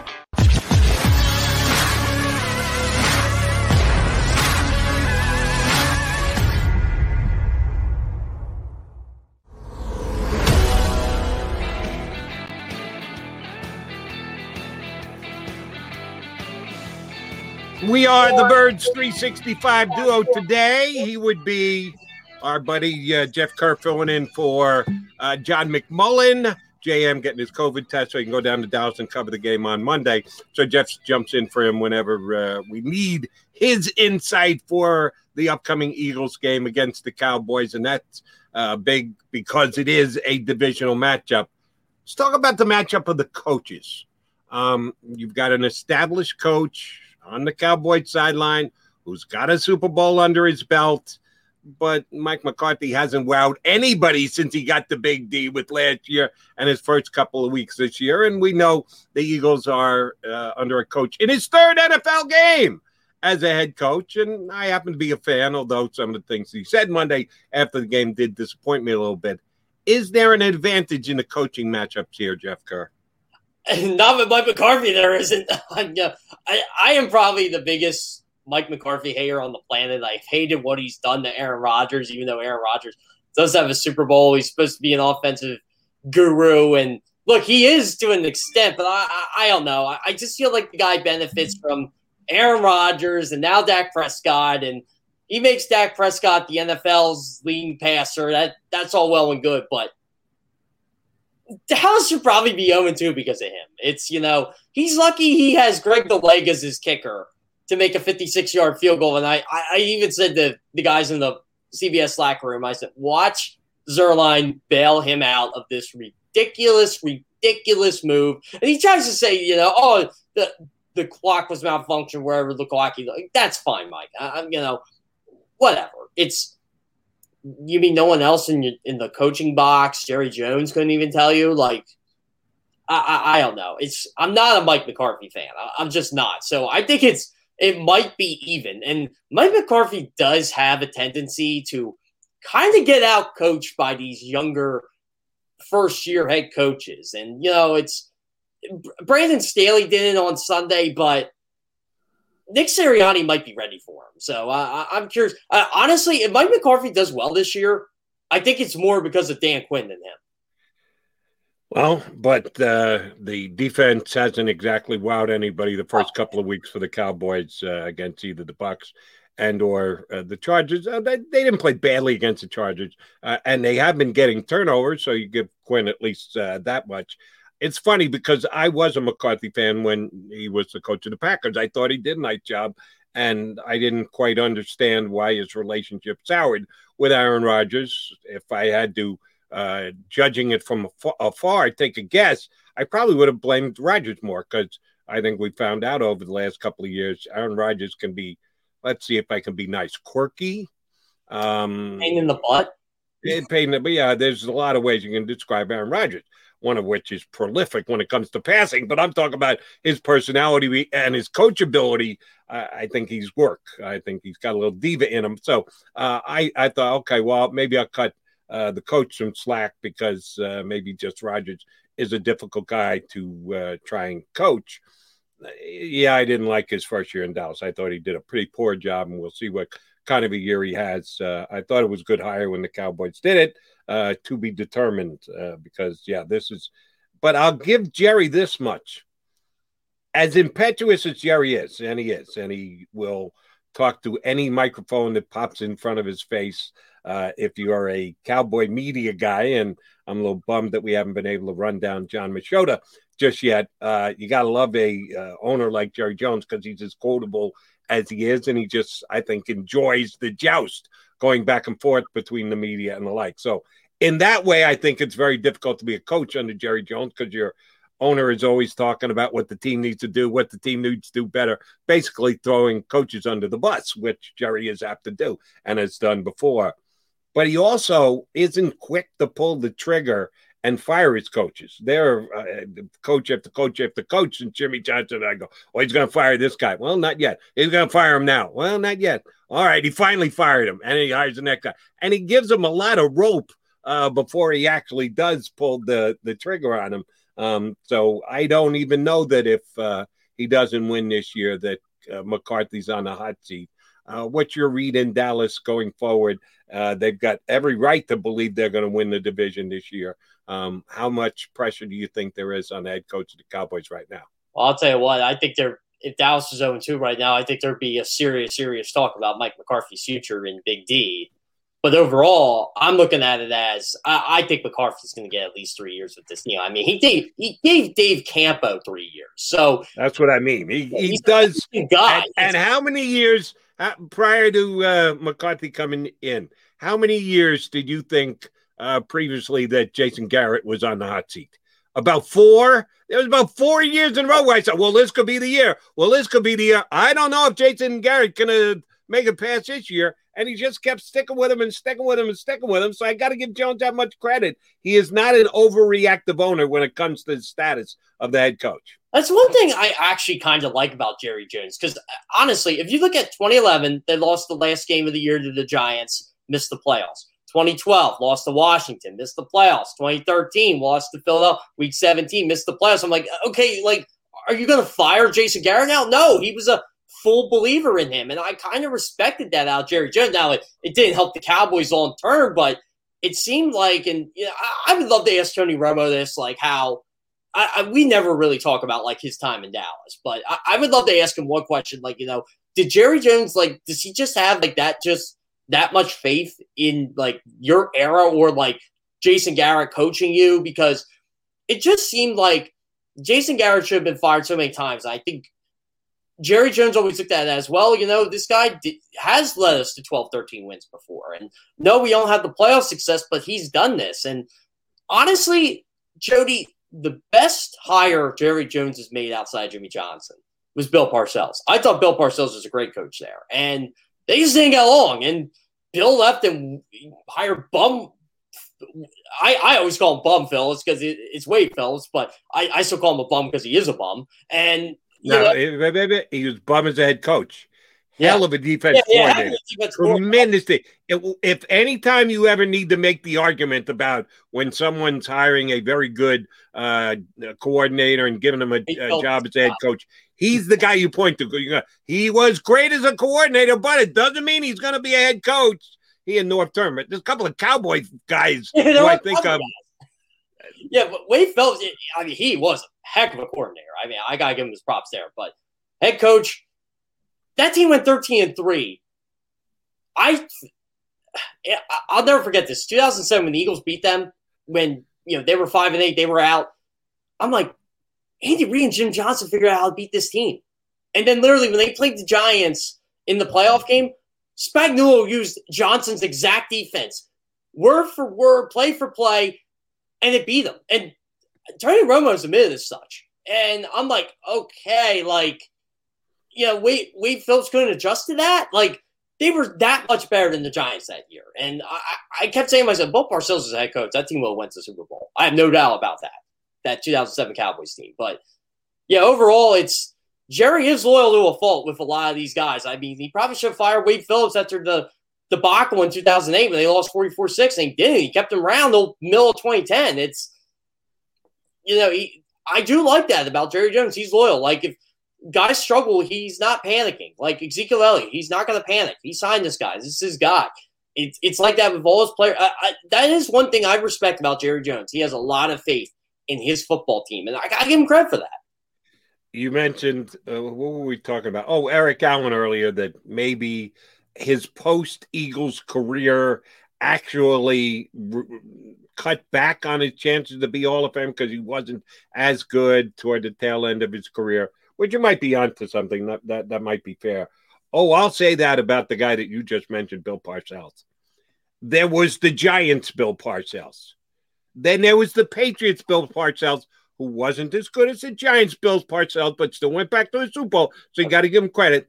Then there was the Jets' Bill Parcells, who actually went to an AFC championship game with a team that wasn't all that great. Jet fans will like to tell you they were great. I don't think that team was that good. Yeah, neither did I. And I can be a harsh critic because I've been a Jet fan my whole life. But I give Parcells credit for that one. But again, didn't get to the Super Bowl like he did with the Patriots and the Giants, so not as good. Then there was the Cowboys' Bill Parcells, which was a drop-off from the Jets, which was a drop-off from the Patriots, which was a big drop-off from the Giants. The only thing that saves the Cowboys' Bill Parcells' time is the fact that he went to Miami and did even less as an executive. So you want to talk about a guy whose career, there are no peaks and valleys. If you want to start with his Giants start was here, and then he went like this. And then he just continued to come down and down and down and down. And the Cowboys were certainly on the downward slide. No, the Cowboys haven't had a good coach, a really good coach, since Jerry and Jimmy decided to get divorced 20-some-odd years ago now. Yeah, and by the way, Jerry, I kind of wanted to ask you this, too, with the Cowboys. When did you think the peak Eagles-Cowboys rivalry was?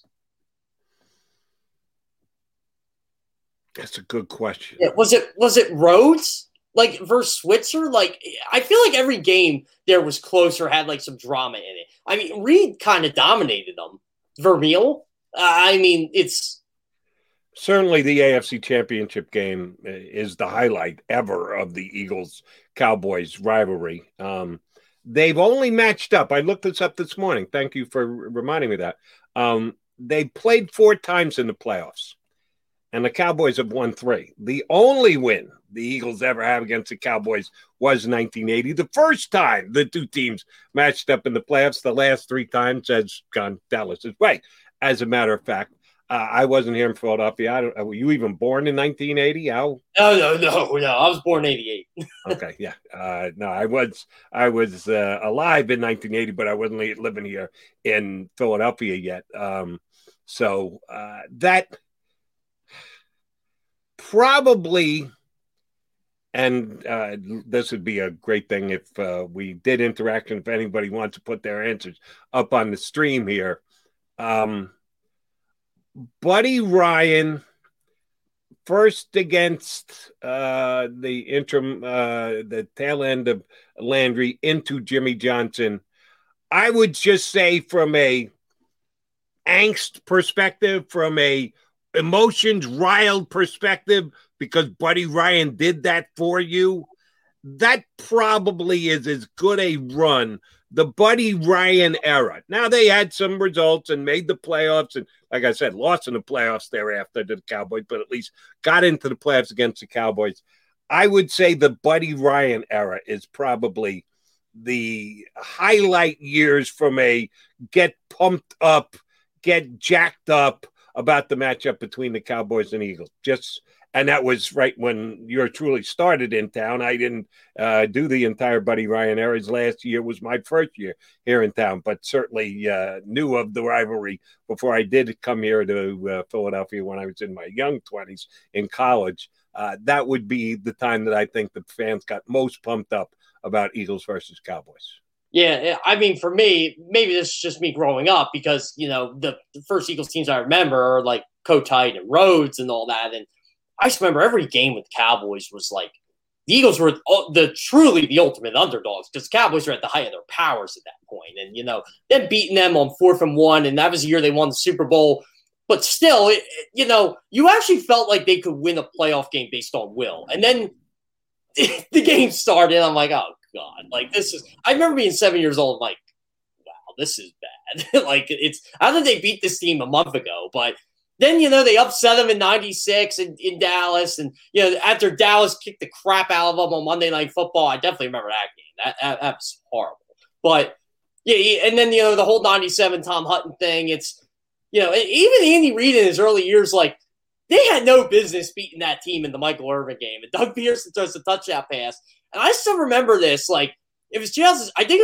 I always claim this was my first viral tweet. I'm like, real Eagles fans know what Doug Pearson means to this city. And I did the touchdown pass to Charles. They're like, oh, yeah, that's right. He did that. I'm like, yeah, no kidding. He did that. Like, that's my Doug Pearson memory before he became the Eagles head coach. So, yeah, it's definitely, maybe that was just me as a kid and being nostalgic, but I was the biggest Randall Cunningham fan in the world. It made me sick when I saw him start against the Eagles in a Cowboys uniform, Jody. I don't know about yourself. As a matter of fact, I've told this story on the air before. I don't know if it was here on Birds 365. One year I was down in Dallas covering the winter meetings on the baseball side. They were having them in Arlington. And it was Thursday through Monday, whatever, somewhere thereabouts. And people were flying out on Sunday afterwards. A nasty snow and ice storm hit the Dallas region, which they don't know how to deal with snow and ice down in Dallas. There's a reason why anytime that hits, it just makes it, you can't get out of town. So we had Sunday, and a whole bunch of people didn't check out of the hotel because they were all planning on checking out on Sunday afternoon or Sunday night. A whole bunch of people stuck around, us included. Now, we were staying anyway because we were going to do our show the next day from the hotel on Monday and then fly out on Monday and be back to do our regular shows starting on Tuesday. So we weren't leaving anyway, but there were a whole bunch of people that stuck around. So we were debating, what do we do on this Sunday? Because we thought everybody was going to leave. I said, let's sit in a bar and watch the games. Someone mentioned that there was a guy in the hotel that was offering Cowboys tickets for below face value, that he had them and nobody wanted them. And it was Cowboys, Redskins, and neither one of the two teams were making the playoffs that year. It was it was in December. They already were outside of the playoffs looking in. And the starting quarterback matchup was Randall Cunningham for the Cowboys against Jeff George with the Redskins. What a nostalgic rivalry there. Yeah, not your usual Cowboys Redskins. Roger Staubach against Billy Kilmer, however far back you go. Two guys who were much more well-known for playing quarterback for someone else other than their teams that day. But I've, again, told this story on the air before. Jeff George, in that game, threw one of the greatest passes I had ever seen in my entire life up until that point, and now this is 30 years later. Still today, I'm wowed by the ball that he threw. He got flushed out of the pocket going right. He was a solid 15 yards behind the line of scrimmage. He was just about to get pushed out of bounds for a 15-yard loss. And he came to a dead stop. He tried to come to a dead stop because he was getting pretty fast, going pretty fast just to get the hell out of bounds. And he kind of leaned back to avoid the defender. So he's not even stepping into the throw. He's throwing it as he's leaning.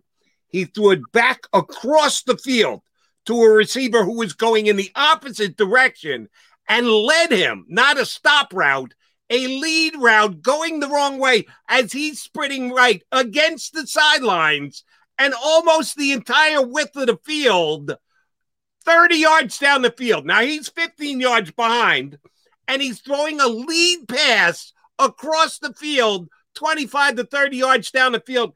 And damn if he didn't hit the guy right in the numbers. And it was one of the most perfect passes I've ever. It's the guttiest pass I've ever seen in the history. How does that not get picked off?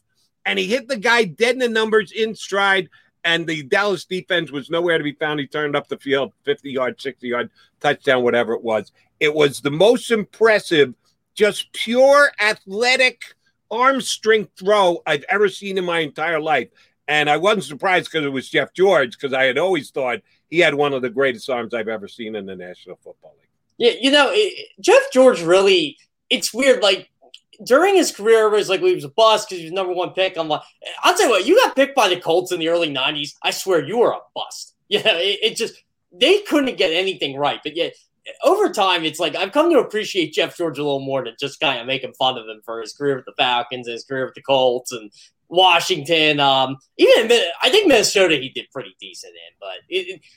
But overall, it's I don't know how you would put up with that game, Jody. I really don't.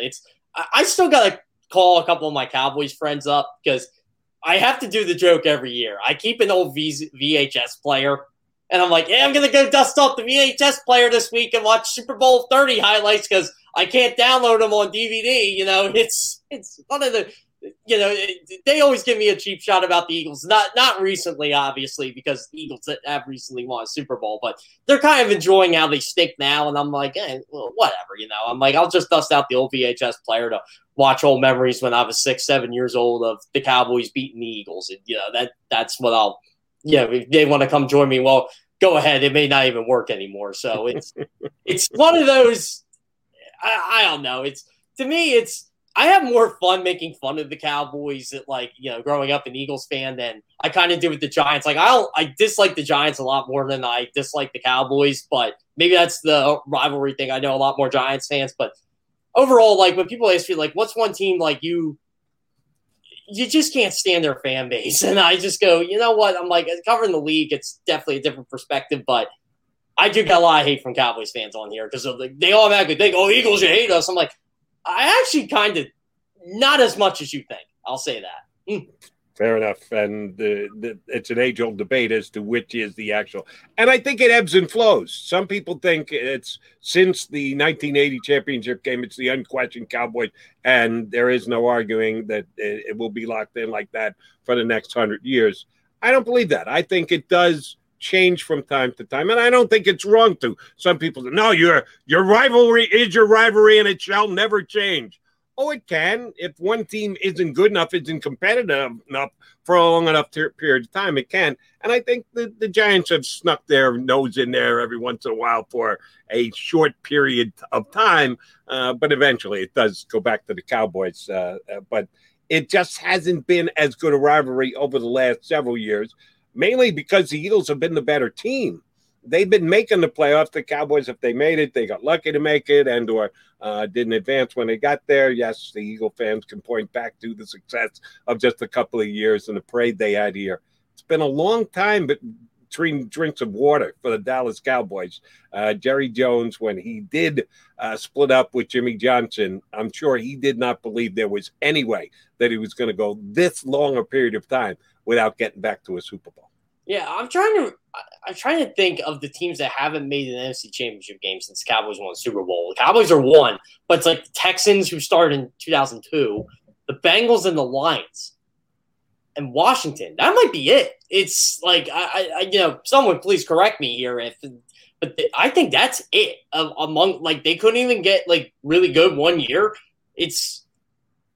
I think, there's a whole generation of Eagles fans that, especially the ones who are clout chasers on social media, that it's not as big of a rivalry as it once was. It just is. I just remember growing up, you just did not like Dallas. They won all the time, and they had Emmitt Smith killed them. I mean, he has the rushing yards record at the Vet. It's, Michael Irvin. It's, the whole team. The whole team was good, and then you had to listen to them in their post-playing careers. It's like, Eagles fans didn't like Tony Romo, but I don't think it was like a divine hatred of the guy. I just think it was more they hyped him up so much, and McNabb was good, and Vic was good, and Nick Foles was good, and you're just like, okay, it's just over Dallas Cowboys hype. But I think there's a more hatred of the Giants because the Giants actually have success in a lot of these players' lifetimes and fans' lifetimes. And Andy Reid, he was good all those years and couldn't win. And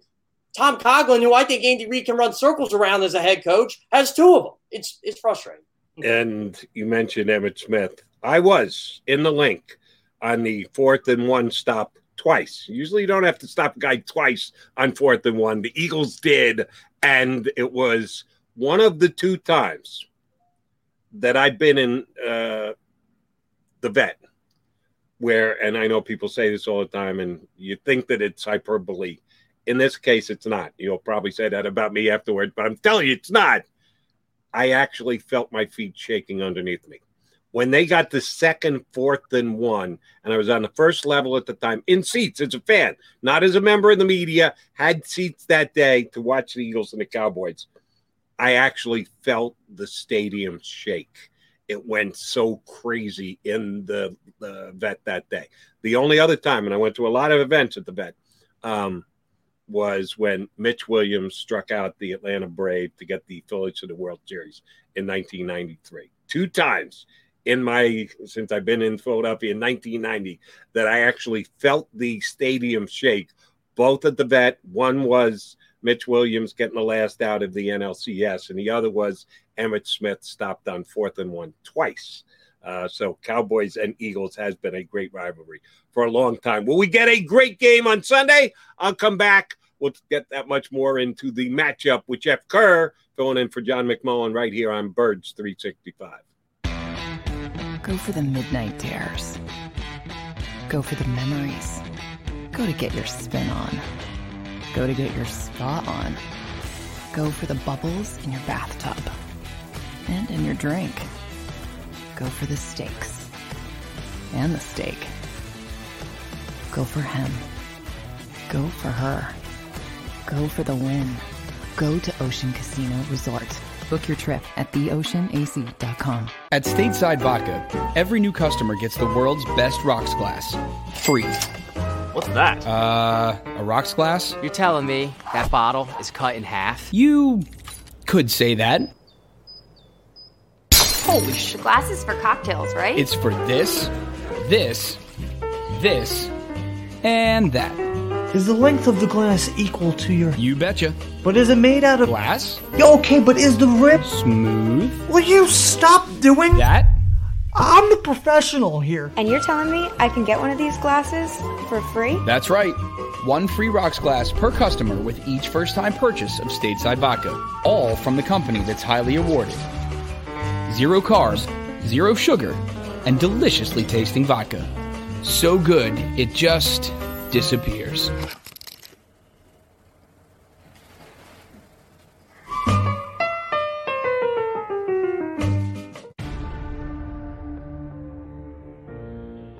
When it comes to the fight against insurance companies, large corporations, and the healthcare industry, injured victims are always the underdog. But that doesn't worry us.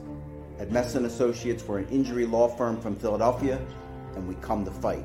Our clients know that they've got representation with a chip on its shoulder, and it's the same chip that makes Philly the toughest city in the country. Call 215-568-3500 or visit us online at messalaw.com. Messon Associates, the toughest injury firm in Philadelphia.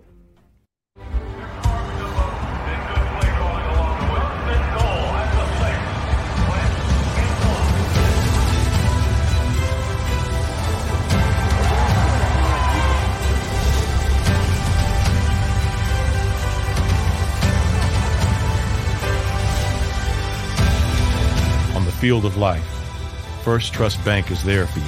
Champions on three. 1, 2, 3. Because Philadelphia dreams deserve a Philadelphia bank. Go for the midnight dares. Go for the game. Go for the hits. Go for the fans. Go for the win. Go to Ocean Casino Resort. Book your trip at theoceanac.com.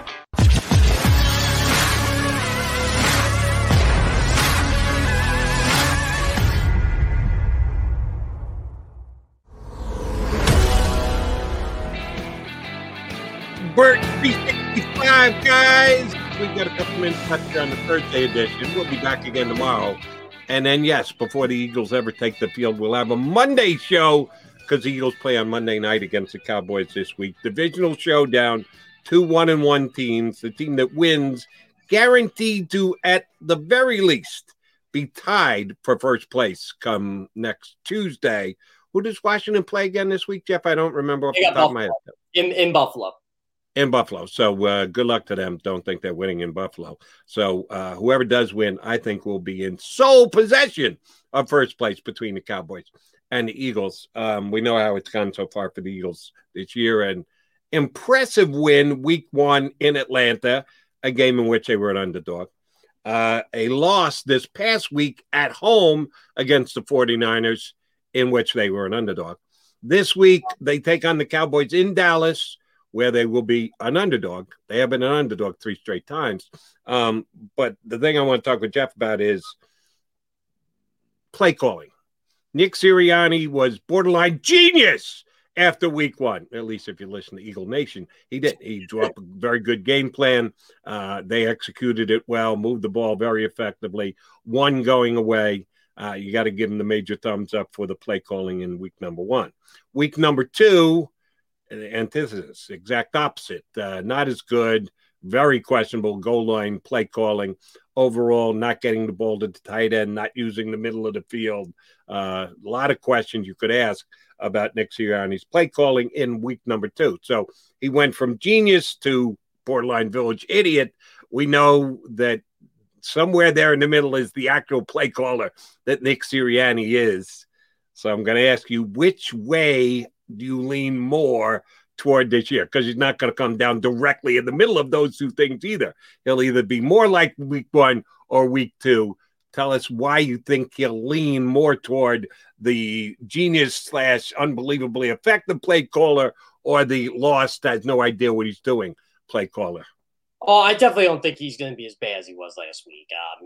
Let's be honest here. And I got to give – I really question Nick Sirianni's play calling too, as I said on Monday. I did not like all the deep balls. I didn't like how didn't really run 12 personnel that much. But I got to give them credit. The matchup was the matchup. And, I didn't think Josh Norman and Diamondre Leonore were going to shut down the Eagles wide receivers. And maybe I felt the Eagles wide receivers were a little bit better than that. But he took a shot. And I kind of like how that's how he felt the game dictated. He just did a little too much. But overall, I think Nick Sirianni, it's going to vary week to week because that's what you expect out of a rookie head coach. You're going to have your great days. You're going to have your bad days. And I don't mind Nick Sirianni being aggressive at times. I don't. I think the red zone play calling has to get better. And you have to use your quarterback to determine that. It's their best play on that disastrous red zone possession was the third down call when he rolled Jalen Hurts to the outside. He probably should have did that on first down. I think you got to use your mobile quarterback to the best of your ability there. And if Nick Sirianni can just be a more consistent and better play caller in the red zone, I think the rest will eliminate itself. Like I expect Nick Sirianni to be, as he would quote it, 1% better this week. You and I are going to disagree. I thought the third down play call was hideously bad.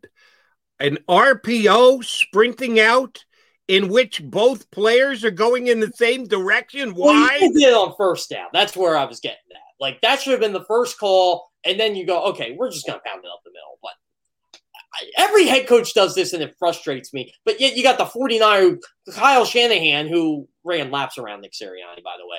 Let's just sneak Jimmy Garoppolo in. It makes a lot more sense. I digress. All right. I thought that, let's see. The first play call I thought was actually okay. You go with a play fake if you believe that you're going to be able to pound it in onto the next. If you don't complete, you throw it out the back of the end zone. Yeah. I didn't have a problem with the Ertz play call. I had a problem with the design of the play where Ertz is the only option. I know you're trying to sell that. I know you're trying to make it look the other way, so you believe it's going to get him more open because you're so overloading one side.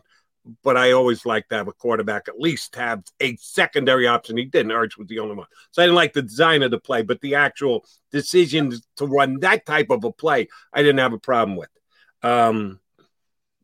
The third and fourth down just ridiculously bad on both ends, and Sirianni held himself accountable thereafter, which I will also give him some credit for. He took some bullets, but you got to be better than that, and I think they will be. As you said, can't be as bad as he was this past week. But the Cowboys are an underdog, Jeff, for the third consecutive time. Next week against Kansas City, even though the game is at Lincoln Financial Field, they're going to be an underdog. The Carolina Panthers, going to be interesting because Carolina plays tonight. They're 2-0, and they've got the Texans coming to town, which should lend itself, or they're going down to Houston to take on the Texans, where they're an underdog. They could very well be 3-0. So the worst they could be the week after against the Eagles is going to be 3-1. That's a to be determined one, but it is in Carolina. So if you ask me to make a line on it 2 weeks in advance, I would say slight favor Carolina. The week after that, Tampa's coming to town. Yeah, I think the Eagles are going to be an underdog in that one. And then they go to Vegas, which the Raiders are 2-0 and look pretty good so far. The week after that, they're at Detroit. All right, even though it's a road game, that's the first one I'm guaranteeing the Eagles are the favorite in. The Detroit Lions in game, what is that? What are we up to? Game 7? Can we go 6 straight games of Eagles being the underdog? Yeah, that's game 8. So, 7 straight. It's very possible. I still don't know what to make of Carolina yet. I mean, their defense is good. Don't get me wrong.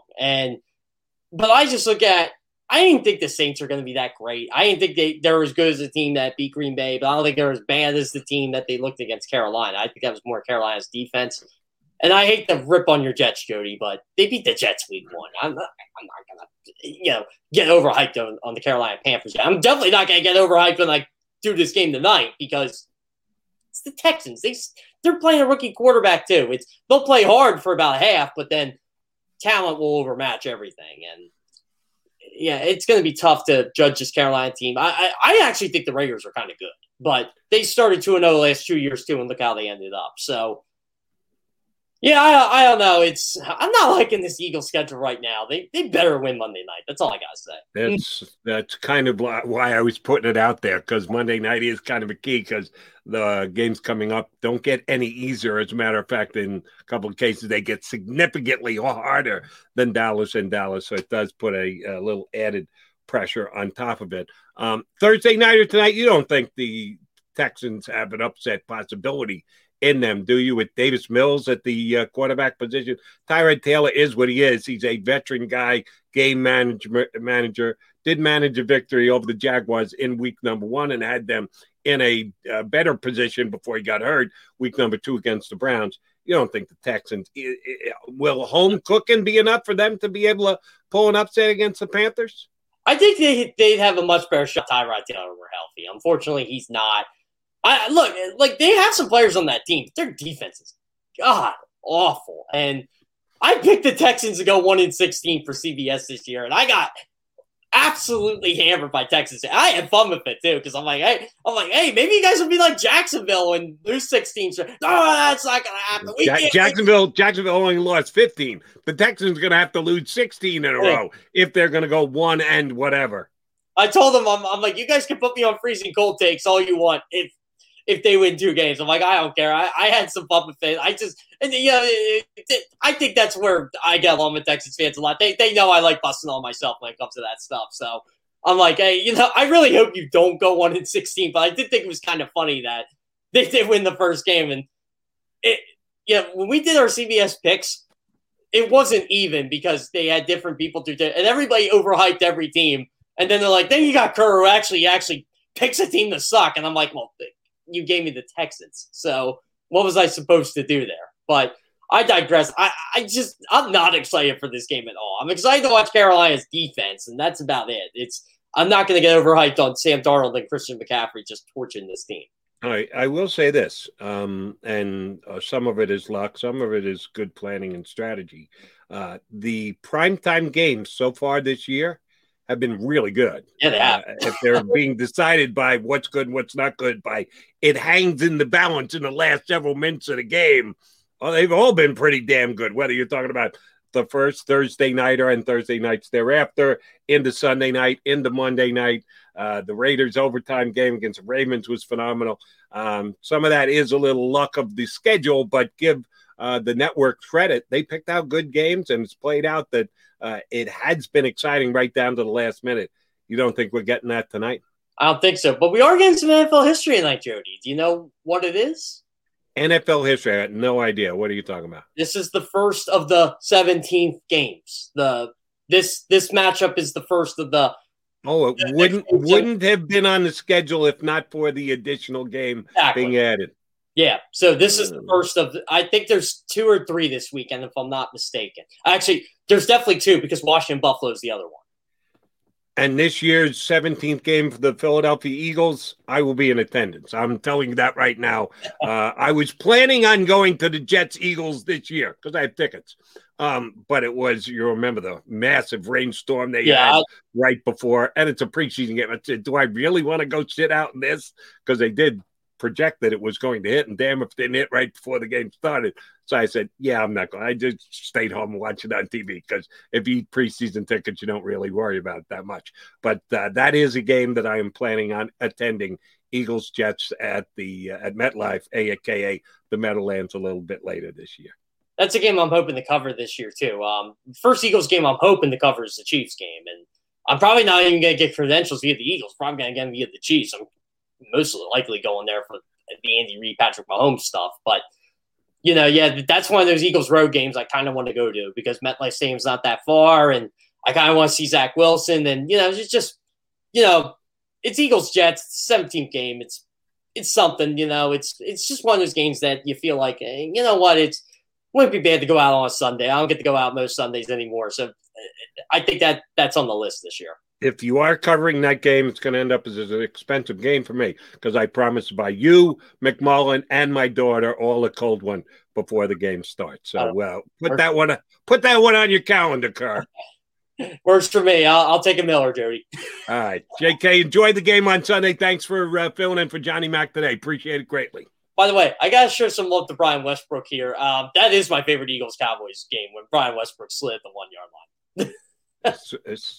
Smart guys that fantasy players hated those Brian Westbrook. I loved it. Were you playing against him that week? I actually interviewed him Tuesday, and we were talking about that. He goes, "Did you have me or did you face me?" I'm like, "I faced you, won the championship because of your slide." I said, "So I got the best of both worlds out of the deal." From a football IQ sense, genius play. I love it. From a fantasy football player's back-breaking play. But we'll see if there's any type of play like that in this upcoming Eagles-Cowboys game on Monday night. Jeff, thanks, buddy. We'll get you up sometime next week. Appreciate it greatly. Yeah, sounds good. Looks like I'll be on a lot next week with McMullen on the road. Right. Johnny Mac's got travel duties. He'll be down there Monday as well, which means we will be punching up as a guest. He'll be rejoining me tomorrow, 22 hours from now, as the co-host of Birds 365. If you missed any of today's show on the Jacob Media channel, listen to the podcast on your way home. Available on YouTube, Apple, and Spotify. Support for this podcast and the following message come from Corient. Corient provides wealth management services centered around you. They focus on exceeding your expectations and simplifying your life. Corient has been helping high achievers just like you enjoy their lives more fully, preserve their wealth, and provide for the people, causes, and communities they care about. As one of the largest integrated fee-only registered investment advisors in the U.S., Corient has deeply experienced teams in 23 strategic locations. Corient has extensive knowledge spanning the full spectrum of plan planning, investing, lending, and money management disciplines. Leverage Corient's exclusive network of experts to craft custom solutions designed to help you reach your financial goals, no matter how complex they may be. Real wealth requires real solutions. For more information, connect with a wealth advisor today at Corient.com. That's Corient.com. Corient.com.